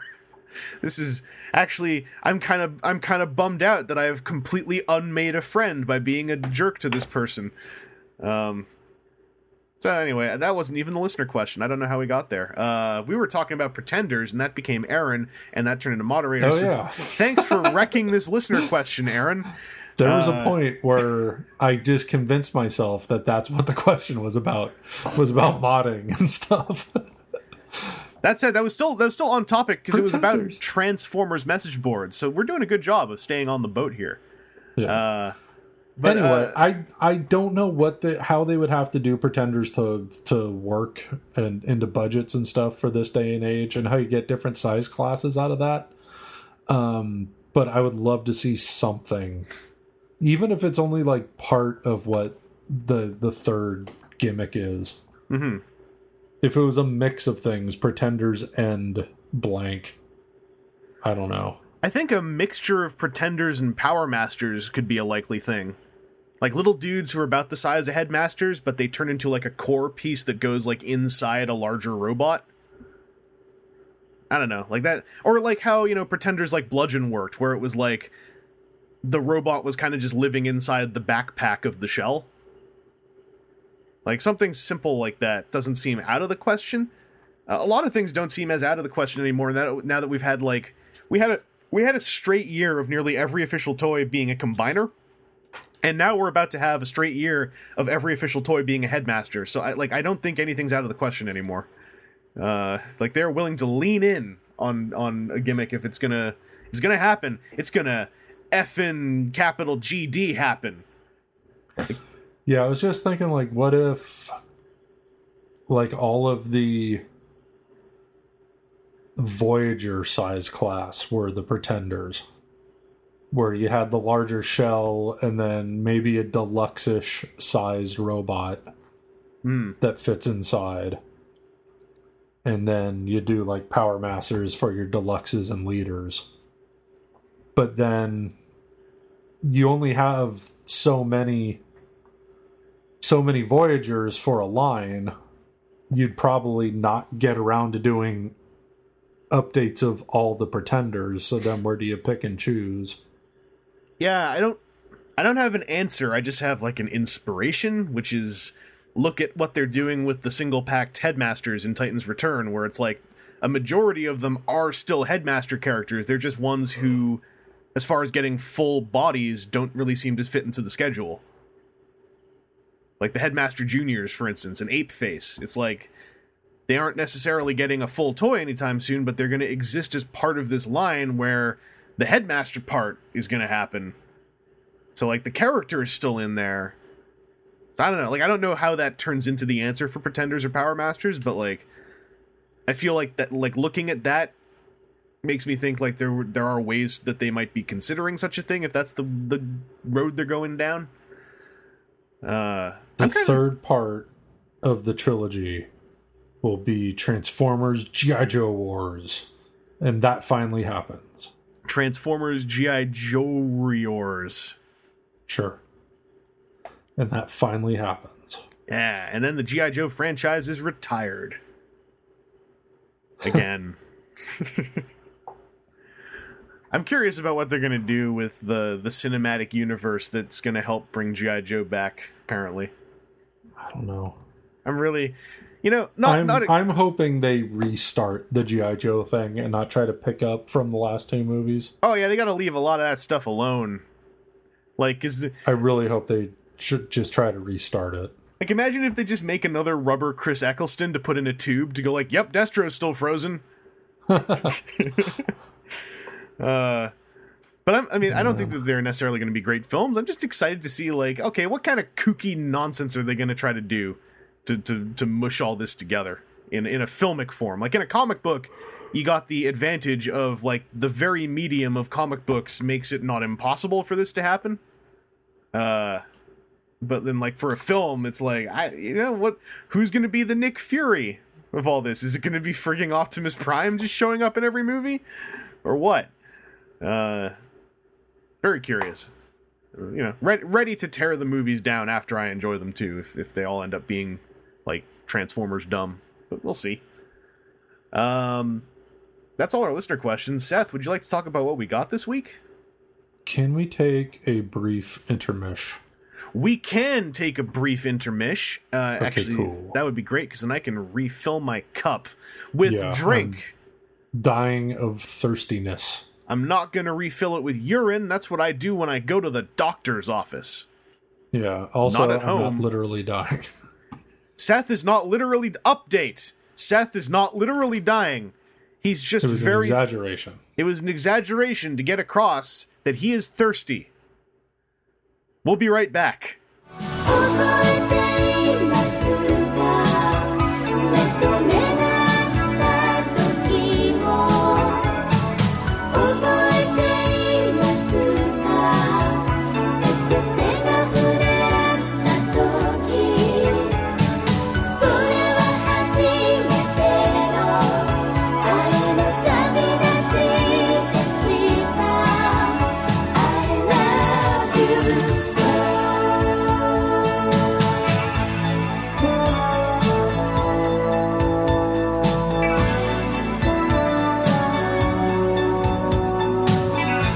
Back. Seth, I heard you got a hot scoop update.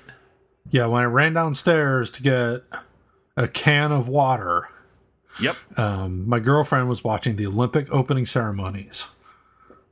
So far, nothing terrible has happened. Yay! And I came down as Spain was doing their little Parade of Nations thing, and right before I came back up, America came out. Michael Phelps was carrying the flag. Okay, so do you remember the opening ceremonies from the Olympics in China? Don't ask me about opening during ceremonies. the Parade of Nations. Okay. So they always have like the path, the track that the athletes come and walk around, lined with people. Mm-hmm. So like in China, it was like all these like young girls dancing. And you could tell they were getting real tired, but they better keep dancing, otherwise the party will come down on them or something. I don't know. So in Brazil here, it's a line of ladies wearing these like thick plastic-looking smocks with arrows on them pointing in the direction that the athletes are supposed to go. Man, it looks kind of funny. A plastic smock would get so uncomfortable after about 5 minutes. And they look really thick. They might be like colored leather. I didn't study the smocks very long. Well, I'm glad that the opening ceremonies have continued on without incident so far. Yeah. Hopefully, when you hear this podcast, that does not sound like some kind of terrible, ironic foreshadowing. Yeah. That would be very depressing. It's like, oh, you went upstairs before the American athletes finished coming out? Oh, jeez. Missed it. We're going to tell Seth a little something. He's like, what happened? Well, America, yeah. Well, I haven't heard my girlfriend screaming from downstairs yet, so I'm assuming everything's still okay. All right. Unless she's just stunned into silence. I can't believe they did that on television. Michael Phelps just pulled out a bong and started doing fat rips. Right in the middle of the field. He's inviting people over. He's inviting the Australian team over, and he just made some joke about a kangaroo. Oh, they just stabbed him. Oh, man. Seth, did you get any Transformers this week? Did I? Did you? I most certainly did. You did better than me, then. I got 2 Titan Master figures. All right. The only 2 I've seen in the wild. I thought you were about to say the world, and I was going to ask how much traveling you've been doing. Not much. Yeah. A very small sample. Who'd you find? I found Nightbeat and Loudmouth. Let me grab those. So I just grabbed them. I saw them on the peg, and that was the only thing they had at the Target. So I've been to a couple of the area Targets for weeks. Their Transformer sections have been like RID stuff and like Voyager and Leader class Combiner Wars. Woof. Deluxes and smallers have just been gone for weeks. So I went into Target, I think it was Tuesday or Wednesday. And I see all these empty pegs, and I'm like, here we go again. And then I spotted the Nightbeat and Loudmouth, and I just grabbed them. And I went, better than nothing. Yep, Mighty Number 9 style. Someday that's going to get old to me, and I'm going to stop saying it. But it's still fresh. It's still fresh to me. It's still real to me. What do you think of... Are these the first Titan Masters you've handled? Yeah. How do they feel to you, little guys? I like the little guys. Mm-hmm. I like the little head guys. The vehicle things I'm not impressed with at all. I like the little car that... Is it Loudmouth that comes with the little car? Nightbeat comes with the drill tank thing? Yeah. The little car I like in its little car mode. Its little jet mode is kind of... Or flying car mode or whatever it is. The drill tank jet thing is not so good. So... But you know, the little vehicles aren't really what I'm in for anyway, so they're just things that they come with. I feel like I gotta say it. Those are two of the worst vehicles in the whole line so far. So if you were to pick up some more, you only have up from here on out.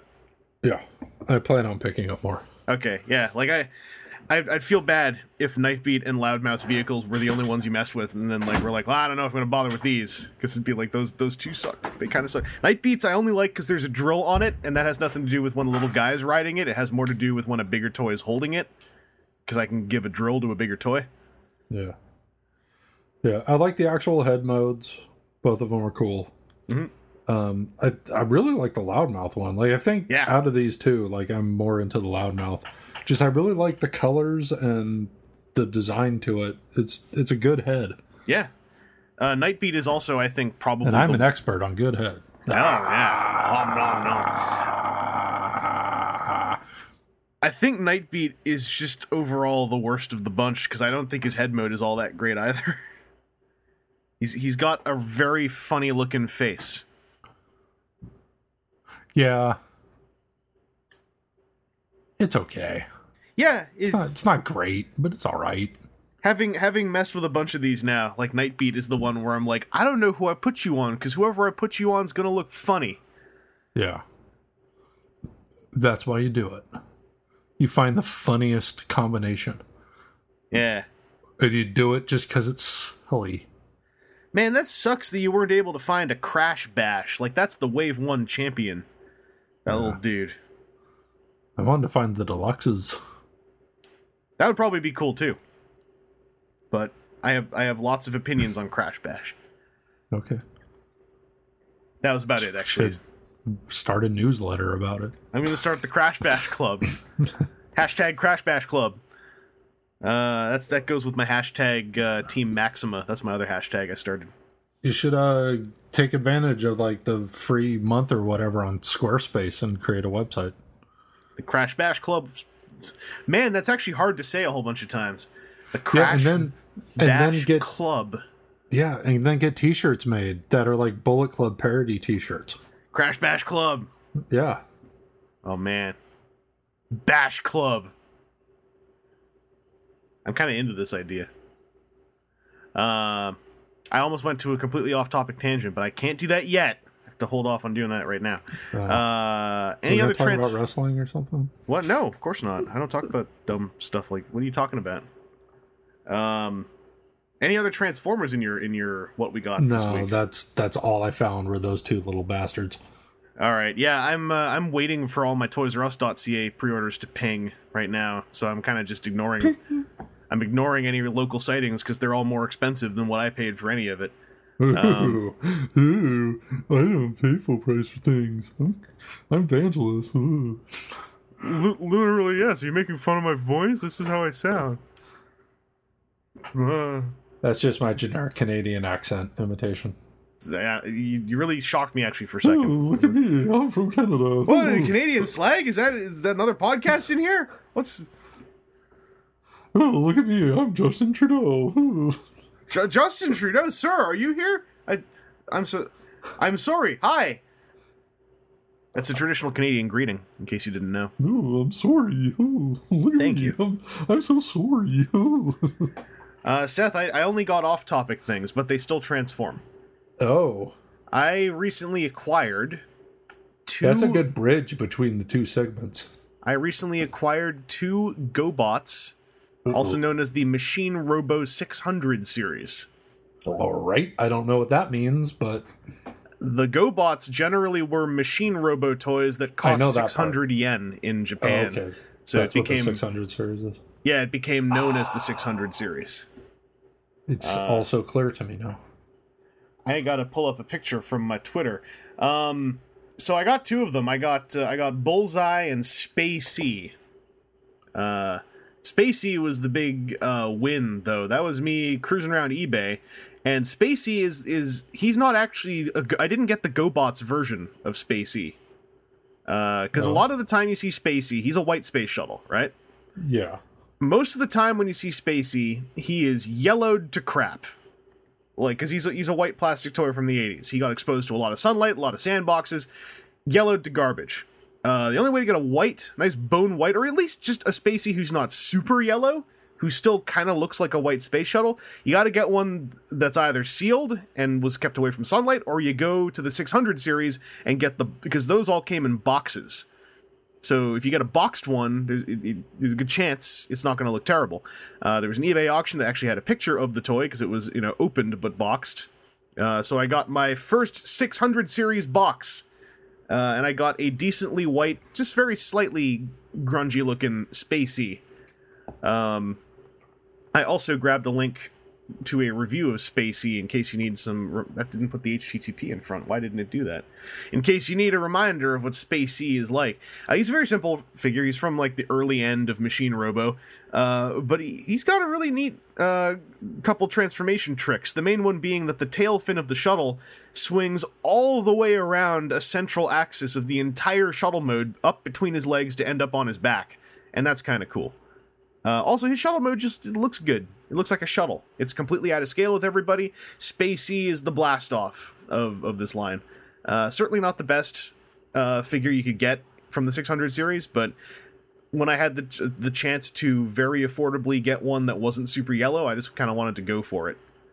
The other one I got, shipped from, I think, France, with a shipping cost of €2.50, and it got here in a week, and I don't understand how or why. But I got Bullseye. He's not a great GoBot. He's just not a super common one. And the main reason I got him is I actually got one that was grungier than what I got. Like, I got a slightly grungier, still, decent loose Bullseye for $1 at TFCon, and then that evening his arm broke. And then I saw this one on eBay for like $12 shipped, and it looked nicer than mine. So I decided I want to correct my Bullseye problem now rather than later, and here we are. So now I'm being very ginger with the arms on this one, because they are, if you don't apply your forces correctly, it is pretty easy to snap the arms by accident. I probably will end up breaking them anyway, but I've slightly disassembled the other one, so now I think I know how to fix Bullseye if his arms break. He's got a nice jet mode. It's just his robot mode is like, it's not even like a bad robot mode. It's just that there are lots of other GoBots that look better than him. He's a very forgettable figure, but I love me my 600 series.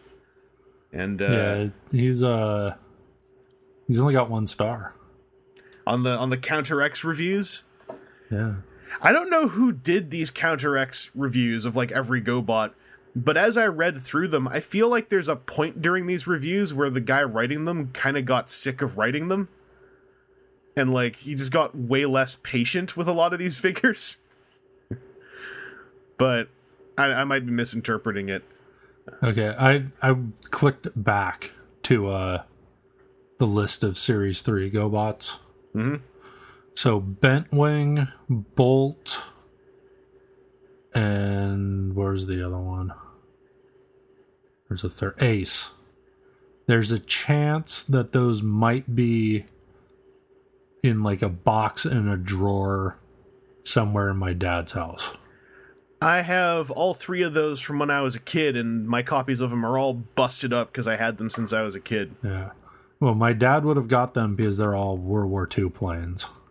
There's a lot and of... especially in the case of Bentwing, being a Corsair. That's his favorite plane. Bentwing is actually a really cool little toy. Like, he has a funny looking robot mode, but he has like a really, really engaging, or I think it's actually a she. I can't remember now. But Bentwing has a very engaging transformation, like really cool tricks. Like the whole front propeller section, like does a huge rotation on the y-axis. Like it's really neat. I gotta eventually get myself a nicer, less broken copy of like Bentwing. My Bentwing is just really beat up and like ragdoll loose. My Bolt is missing most of the blades from his propellers, and my Ace is missing 2 propeller blades and most of the paint on his diecast part. But they're all really cool toys still. So I want to get nice new sealed versions to open up. Yeah, I remember really liking Bolt. Now Bolt is cool. Bolt is just like solid. He's got a neat transformation. Yeah, I'm still doing my GoBots thing. I'm trying to slow down a little bit because now I have a whole bunch of GoBots that are all very decent condition, and I want to start figuring out A, how I want to store them, and B, how I want to do videos of them. So I'm trying to slow down a little and stop doing my daily combs through eBay for good deals on sealed GoBots. But yeah, I'm skimming through to see what I used to have. I had Dive. Yep. I had a Spoons. Oh, Water Walk was the one I was really thinking about. That's a cool one. That one's really cool. I've got 4 of him now, I think. Yeah. I mean, he does cool stuff, right? Oh yeah. I'm trying to get, because he's really easy to find, like really loose. So I've been trying to track down like more solid ones to piece together a really good one. And there's 2 colors of them, like the red and beige colors there, I've actually never had until this year. Mine was a European one who was in American flag colors, which kind of wigged me out when I read that he was a villain, because I was like, why did they make a villain in the colors of the American flag? And then I remembered Psykill is also literally the colors of the American flag. But there's a version of Waterwalk who's just white and dark blue, and then there's a version who's red, white, and blue. And so the white and dark blue one is the only one I need to find now. Then I'll be Waterwalk complete, because I had one of those since I was a baby, and he was awesome. Ooh, I wasn't familiar with Bad Boy. His robot mode is a thing. Bad Boy? Yeah, the A10. Oh, I have him. What series was he? I need to look at a picture of him. Series 2? Yeah. Yeah, I got a decent copy of Bad Boy from those opening hauls I got when I was out west. Oh, he's down here. That's why I can find him. Yeah, his robot mode photographs terribly, but like the transformation makes it clearer what his legs are. It's actually kind of a cool transformation. It's just a shame that the legs don't have like one more step. Because it's a damn shame. His alt mode is friggin' cool. Like that's a good A10.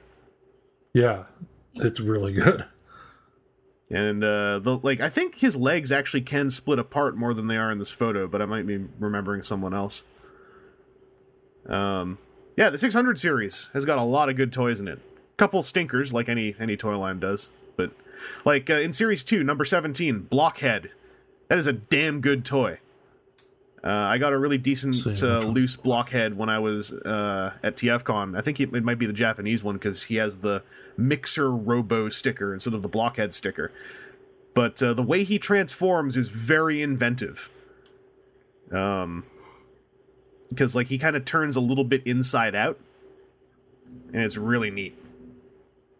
And his robot mode just looks like a goddamn GoBot in the best way. Like it's a bipedal man with a kind of funny looking head.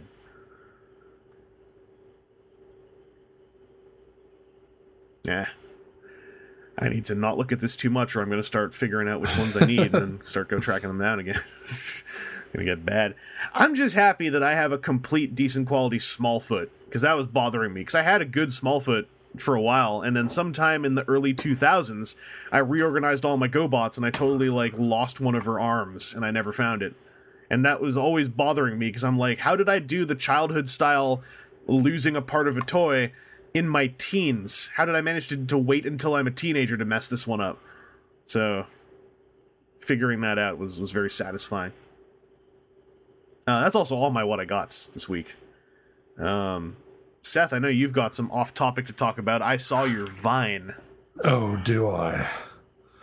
So I got Lego dudes and I got Marvel dudes. Where do you want me to start? Let's talk about the Marvel dudes. Marvel dudes. So I got a 3-pack, and it's a 3-pack that I mentioned last time when I was complaining about Hasbro Toy Shop's current design. Mm-hmm. So it's the thing that I was looking into, like, yeah, I thought I heard that there was supposed to be this thing. And then I saw it. I found it at Target. Hey! Oh, and speaking of when I was complaining about Hasbro Toy Shop, I was griping that I couldn't find just a section that was exclusives. Mm-hmm. So I finally found it. It was just weird to find. But I eventually found it. And so I've been trying to keep an eye on it. I haven't checked it today. But then I also haven't heard people or seen anything on Twitter about people being like, oh, the Hasbro Toy Shop. Oh, the San Diego stuff? Yeah. They gave a date for that, I think. I've seen people saying it's August 8th, so this coming Monday, I think, is the day they're turning it on. But it was either Monday, Tuesday, or Wednesday. I forgot what number I saw, but it's next week. They're gonna do it. All right. I wanna try to get them. Micronauts. Anyway, so the Marvel guys. Yeah. So the 3-pack, it's a Civil War 3-pack. You get a dirty Captain America, a dirty Iron Man, and the first 6-inch toy. I think it might be the first toy, period, for the new Spider-Man. I believe you're right.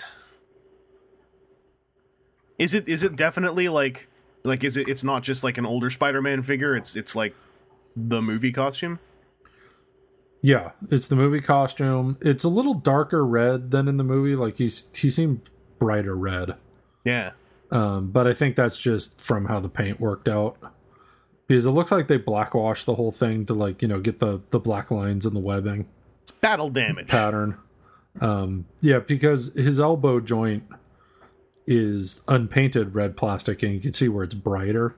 But it's not nearly as bright red as the red on the Ben Reilly Spider-Man that came out a couple waves back. But I think that's all paint. Yeah. I'm not sure if it's blue plastic with red paint or... Yeah, I think it's blue plastic with red paint.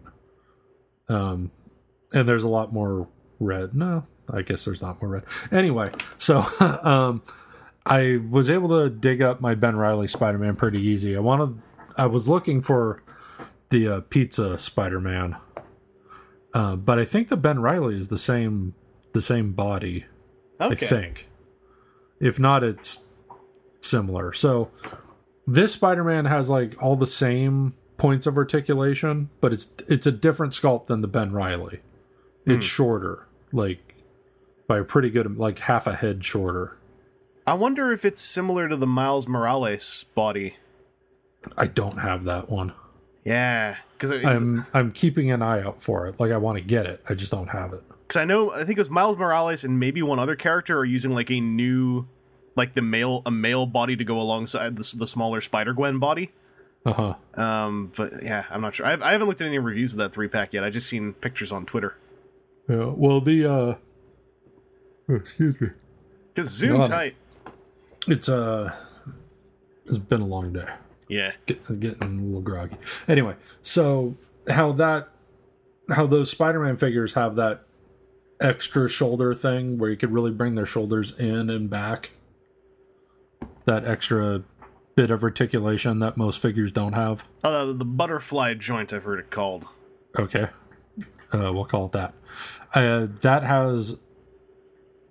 It seems like a much better range of motion than on this Ben Reilly figure.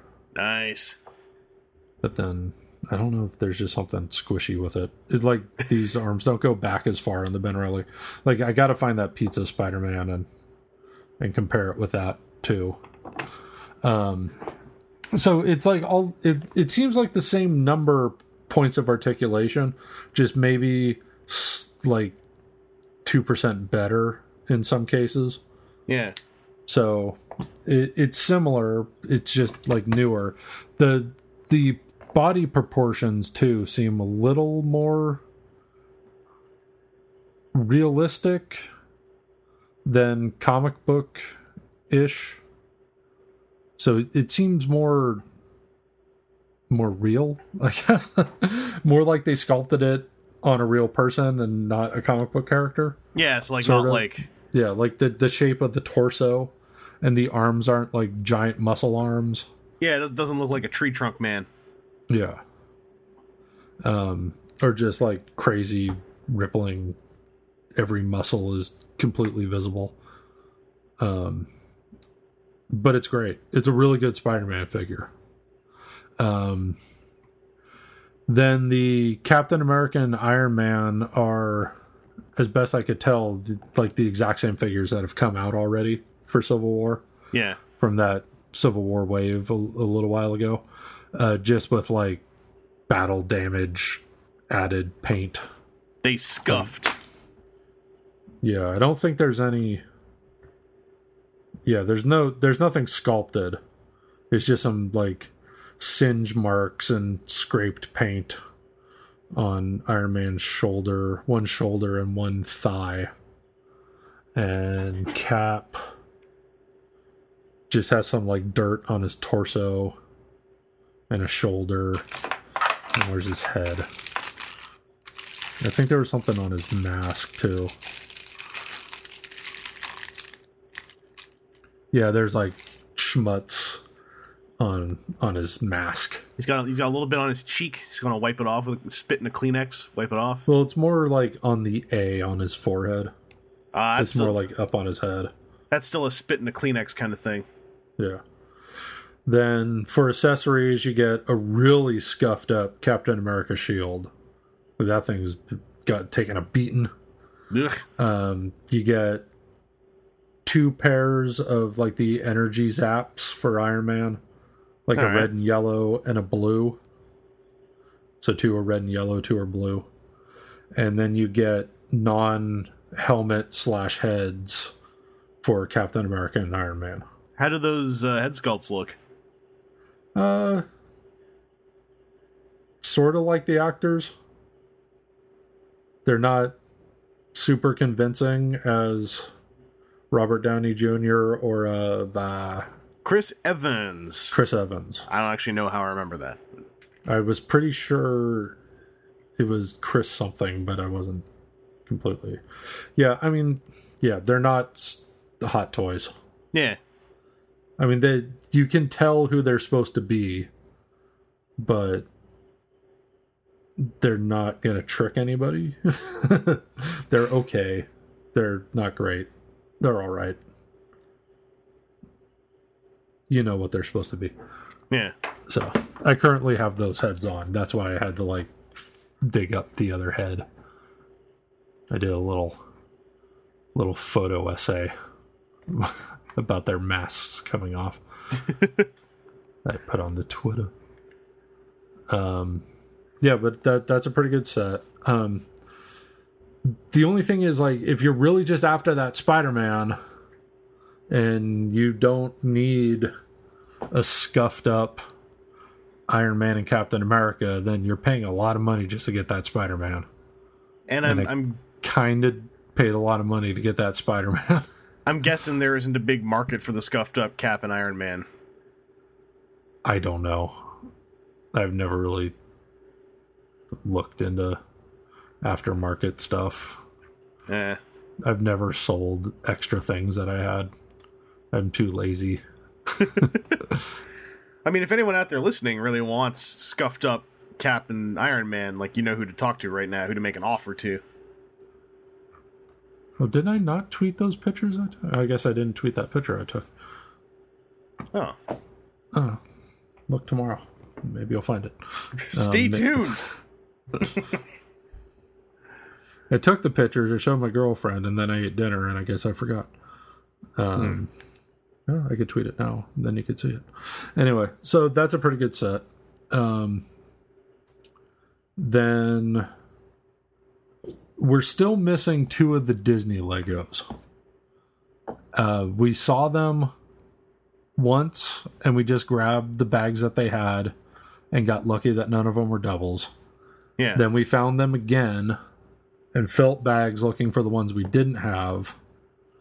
And I blew it, and we ended up with a couple doubles and don't have Aladdin or Buzz Lightyear. Oh man, Buzz is like the one. Yeah, he would be. So I tweeted that picture at you. But then, so we get to the Target. This is the same Target trip as when I found those, when I found these Marvel guys and when I found those 2 Titan Masters. We're like, well, let's see if they have those Disney Legos, because it sure would be nice to get that finished. And I get to an end cap and I go, oh no. And my girlfriend's been distracted by something on one of the other shelves, and she didn't hear me. And she's like, oh, look at this thing, blah, blah, blah, blah, blah. And I'm standing there kind of gesturing toward the display. And she turns around, she's like, what? What are these? And there's a whole new wave out. Oh no. And it's in the display for the Disney ones, but it's wave 16 of the regular Legos. Yeah, it's not Buzz Lightyear. Right. And then I'm like, this just means it's going to be harder to find the Disney ones if they're already moving on. And so we felt bags and got the entire wave 16 in one shot. Was that almost just to prove this, just to get your revenge on the lack of Buzz and Aladdin? Well, we were going to have to get them all anyway. I know, but there's something about it that almost feels like spiteful. It's like, all right, listen, Legos. I couldn't find the 2 I'm looking for, so we're going to take all of you. We're going to prove we can do this. That's the narrative I would have drawn up in my head. Yeah. So, did you see the tweet I tweeted with the alternate faces and I tagged you in it? Yes. Okay. I hadn't seen anything about that wave, so a lot of those 3 figures, I think it was 3, they looked really cool. Yeah, those are the 3 with alternate faces. Yeah. None of the others have alternate faces. So it's like a boxer lady, Arctic camera woman, and I think it was just called Hiker. The Hiker. Yeah. And I like his worried face, or sort of beguiled face, more than his happy face. Because then it's like, because he comes with a map and a compass. So I like that he's lost. Yeah. I thought Boxer Lady looked pretty badass for a Lego figure. Like, both her faces look like super business. Yeah. It's like, I got face to be punching. Yeah, like one is like a confident, like, smirky smile with kind of angry eyebrows, like, yeah, I'm gonna beat your ass. And then the other one is a more enraged, I am going to beat your ass. Yeah, the other one's the person who didn't get beat fast enough and was like, alright, listen, I'm the Lego boxer, alright? You're wasting my time. It's gonna get real. Yeah, I have 2 beefs with this wave, though. One beef is the emo vampire. So it's like an emo kid. That's fine. Comes with a spider. That's fine. He comes with a book that says Spooky Tales on it. That's fine. Except the book is gigantic and there's no way for the dude to hold it. And you can't attach it to the stand. Nothing. Oh, that sucks. So it's too big to be held. There's no ports on it to plug into anything. So it's a loose accessory. I don't like that. And my other beef is one of my favorite figures from the wave. It's a kid in a penguin costume, which is great. But he has ice skates on, which take up the holes in his feet. and now there's no way to attach him to a stand. Oh, that sucks. Yeah, so that's disappointing. Man, I feel like there was a Lego figure that came with skates, but also had, like, a system by which they could plug into the stand. Yeah, there was, because I remember that too. I just can't remember what figure it was. Yeah, okay, so I'm not misremembering it. Because I distinctly remember thinking, whenever I got that figure, I don't remember who it was now, but I remember thinking, wow, that's a clever way to get the ice skates to work with the stand, whatever it was they did. Damn, who was that? I don't remember, but so that was one of the ones my girlfriend opened, and she's like, "Oh, there's no way to get this guy to attach to a stand because of the ice skates." I'm like, "Don't they wedge in or something?" Because there was an ice skater recently that, like, the skates wedged in or something. I couldn't remember, but not Penguin Kid. I gotta light the Aaron signal on that one. Yeah. I'd swear, yeah, I remember it was so clever, whatever it was they did. Other figures in the wave are Bald Pirate. He's all right. That's what's going to happen to you if you're a pirate. Yeah. Mariachi Guitar Player, which is one of the awesomest ones. Excellent. Who has a big giant mustache. Like, you know when Legos will, like, have a big mustache or a beard and it'll be a separate piece that goes around their neck? Yeah. So that's what his mustache is. It's one of those. That's when you know it's a real mustache or beard. Yeah. Like, taken it to the limits. Yeah. One name that's just called Agent. That's, like, all in black with, like, the night vision goggles and, like, a long, thin gun. All right. Yeah, he seems pretty savage. There's, like, show dog winner or dog show winner guy. So, man, this guy looks like a real wasp. So, like, he's got... His hair color is, like, barely a different shade of yellow than the yellow Lego Man skin color. There's a dog bone in his, like, blue blazer jacket. He has a #1 ribbon on his chest. Comes with a small white dog and a trophy. He's like, what do they call you? They call me dog #1. Yeah. There's I'm not sure what the official name for this guy. I started calling him Alibaba, but he's like an Arabian warrior kind of guy with, like, a turban and a gigantic scimitar sword. My least favorite one in the entire wave is Woodland Rogue, I think it was called. And it kind of looks more like a ninja, but he's kind of Robin Hood-ish when you take his hood mask off. I don't know. I'm not into it. It comes with a bow and arrow, and I don't like the Lego bow very much. Yeah. There's an Ice Queen. She's kind of cool. Comes with a very glittery 3-piece cape. It's like her whole cape is like three pieces. And these two big, like, ice swords that come straight out of her hands. Oh, wow. Yeah, so she has little pieces that she holds in her hands that, like... So there's, like, a little handle that has, like, a 1-peg piece that then is, like, sticking straight out from the hand. And then she comes with these two, like, pale blue, clear, like, giant blades that are, like, jaggedy. So, like, they work for, like, being ice. And yeah, it looks like she's ready to just wreck house with those. That sounds proper badass. Yeah, she's not like Elsa from Frozen. No, she's a savage ice queen she'll do bad stuff to you. She's more like Ice Queen from Narnia than Frozen. Oh man, don't trust her Turkish delights. Oh no. She puts a broken piece of glass in your eye or something. Ugh. Then there's a trick-or-treater kid dressed as a little devil. He's got a little pitchfork and red bat wings and little horns on his head. That's neat. and a guy in a banana suit. Hey! So he's pretty fun. His banana is big yellow banana with a hole for his face. And he's got a great smile and sunglasses on. And there's a blue thing on the banana that just says banana with an exclamation point.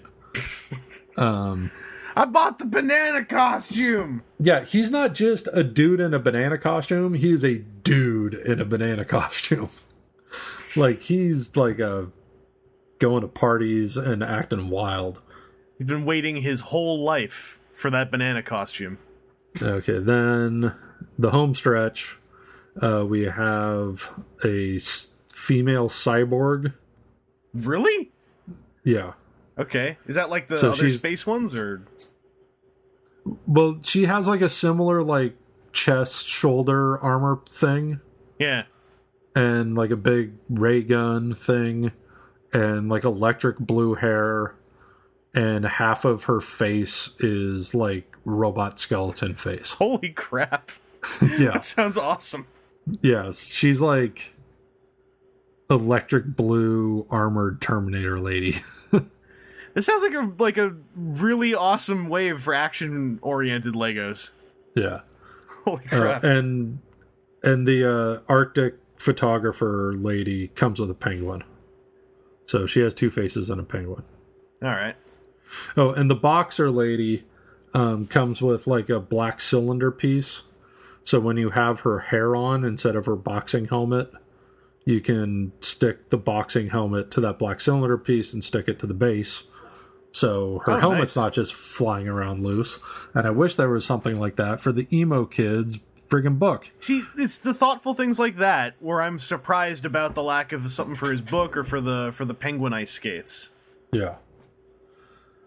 And then I kind of wish it came with a couple more of those cylinders, because if you put her helmet on, there's nowhere to put her hair, because she has this incredibly long ponytail.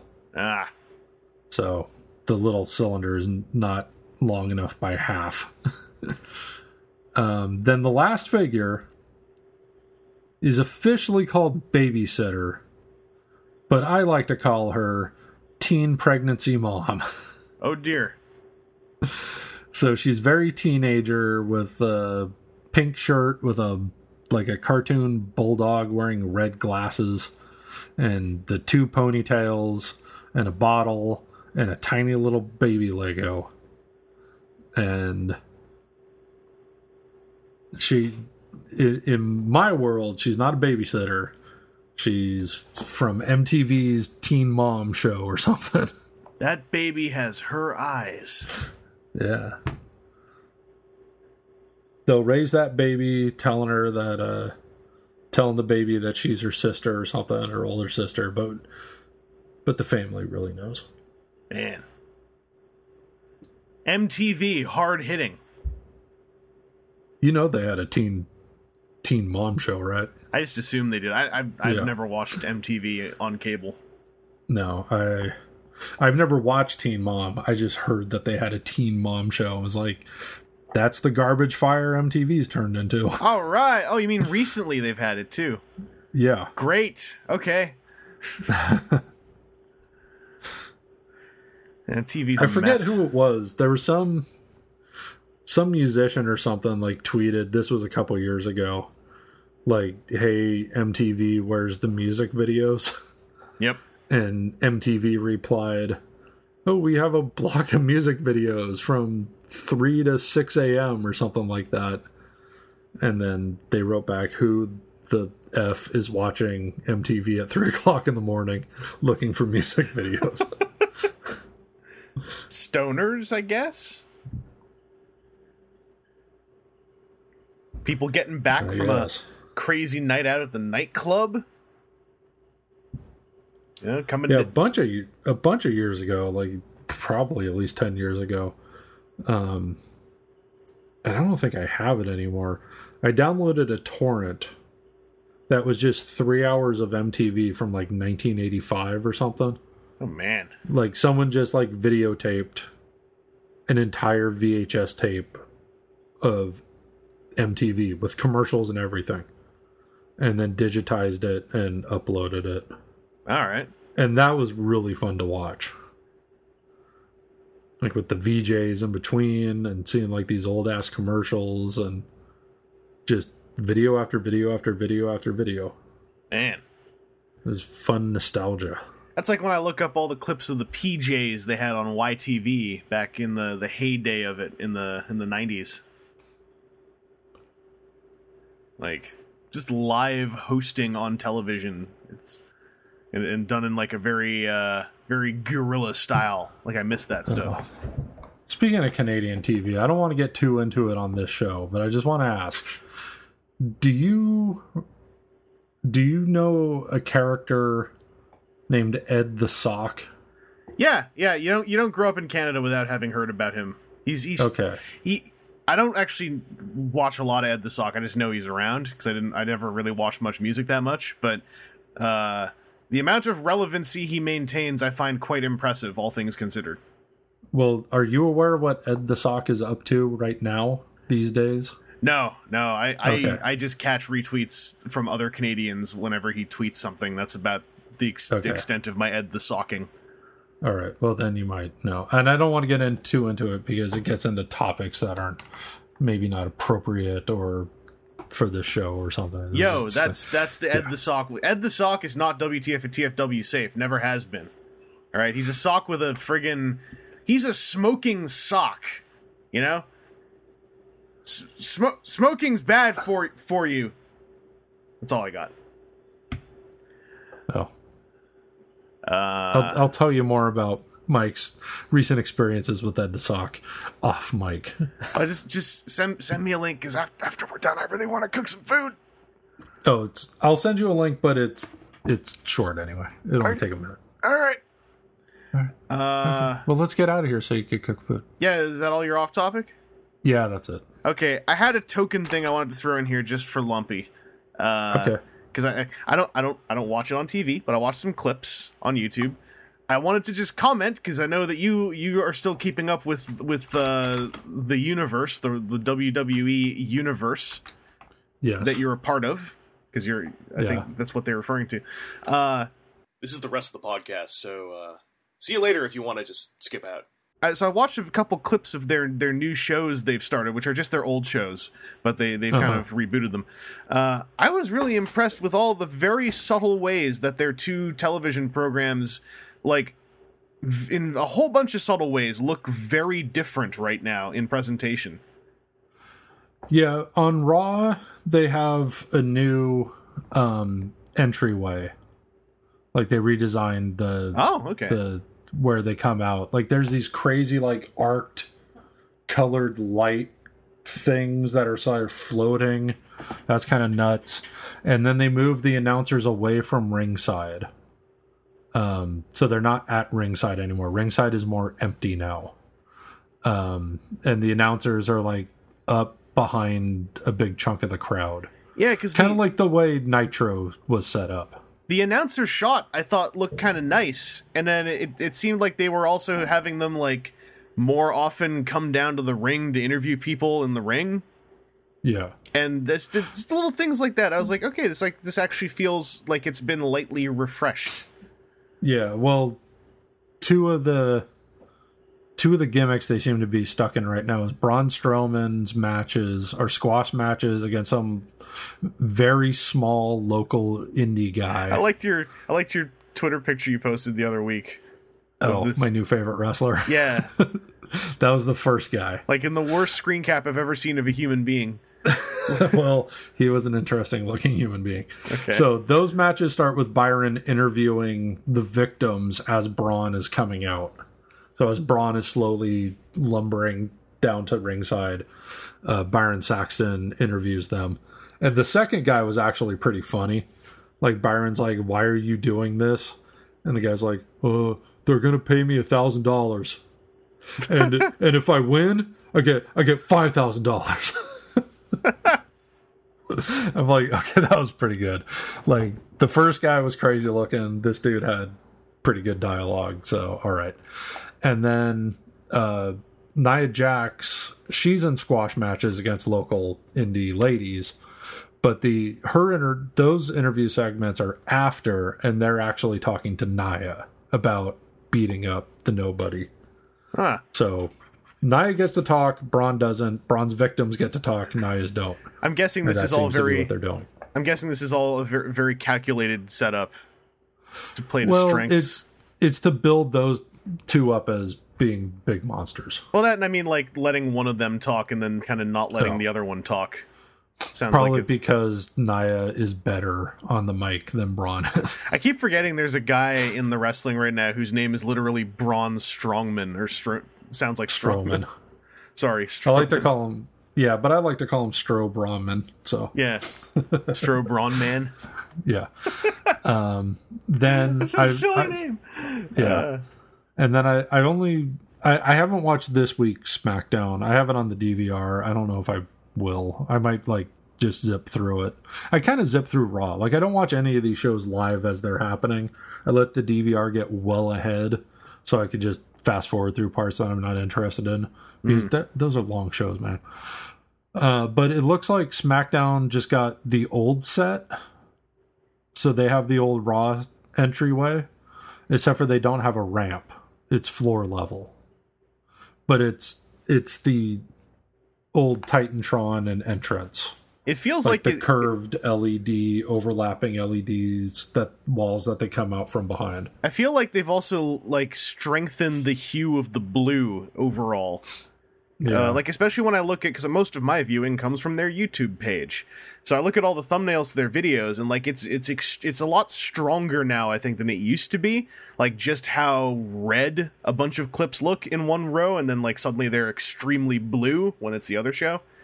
So it's it's playing into that very basic human thing of red and blue are very different colors. So if we strengthen them, it makes it obvious there are two different things. Yeah, the two different shows have different colored ropes. Oh. So SmackDown has blue ropes and Raw has red ropes, so that's also reinforcing that. I didn't even notice that. Okay, that snuck under my own sensory experience. Yeah. But the way they divided up the roster and the announcers, and SmackDown having the old set just without the ramp, very, very clearly SmackDown is the B show. They are not equal shows, and it kind of makes you feel bad for really good people who got stuck on the B show. Because right now for the women, Becky Lynch is the top babyface woman on SmackDown, but everyone's pretty sure when Nikki Bella comes back from her injury, she's going to be on SmackDown because that's where John Cena is, and they're an item in real life. Mm-hmm. And I just got this bad feeling that Nikki Bella's going to come back babyface, and Becky Lynch is just going to get pushed into the shadows. That would be a shame. I hope it doesn't end up being the B show in general, because there's the stuff I was watching. One of the announcers on SmackDown is the best guy I've heard discussing what's happening in front of me in a while. Yeah, Malo Ronaldo. Yeah, that's his name. I always forget his name. I know his voice, but he's I can't believe he's even on their programming, because he sounds so much like a guy who's actually reminding me of old in-character announcers who were talking about what was happening. Yeah. And he's awesome. Well, the way they had the announce team set up was on Raw you had Michael Cole, JBL, Byron Saxton, and then on SmackDown you had Mauro, Ranallo, Jerry the King Lawler, and Byron Saxton. They kind of shuffled around the announcers, so now Raw has Michael Cole, Byron Saxton, and Corey Graves, who was one of the NXT announcers and is a great heel announcer. He's a really good heel announcer. Then JBL got booted to SmackDown, and they added David Otunga to the SmackDown commentary team, and it just feels like my kind of half sarcastic conspiracy theory is Michael Cole is jealous that everyone likes Mauro better, So they're going to tie these 2 albatrosses to his neck. Because Otunga doesn't seem like he's been doing it very long. Maybe he'll get better. And JBL just stinks. Okay, he's the worst.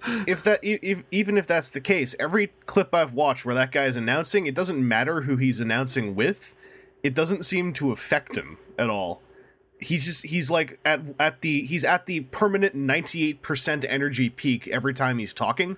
Yeah, and he's more likely to actually be calling the action in the ring. Yeah. Which Michael Cole is usually busy shilling for the network or something else. So, like, I can't even imagine, like, if you give him 2 crappy dudes to work with, I just don't think that's going to affect him very much. Like, everything he does doesn't seem to really...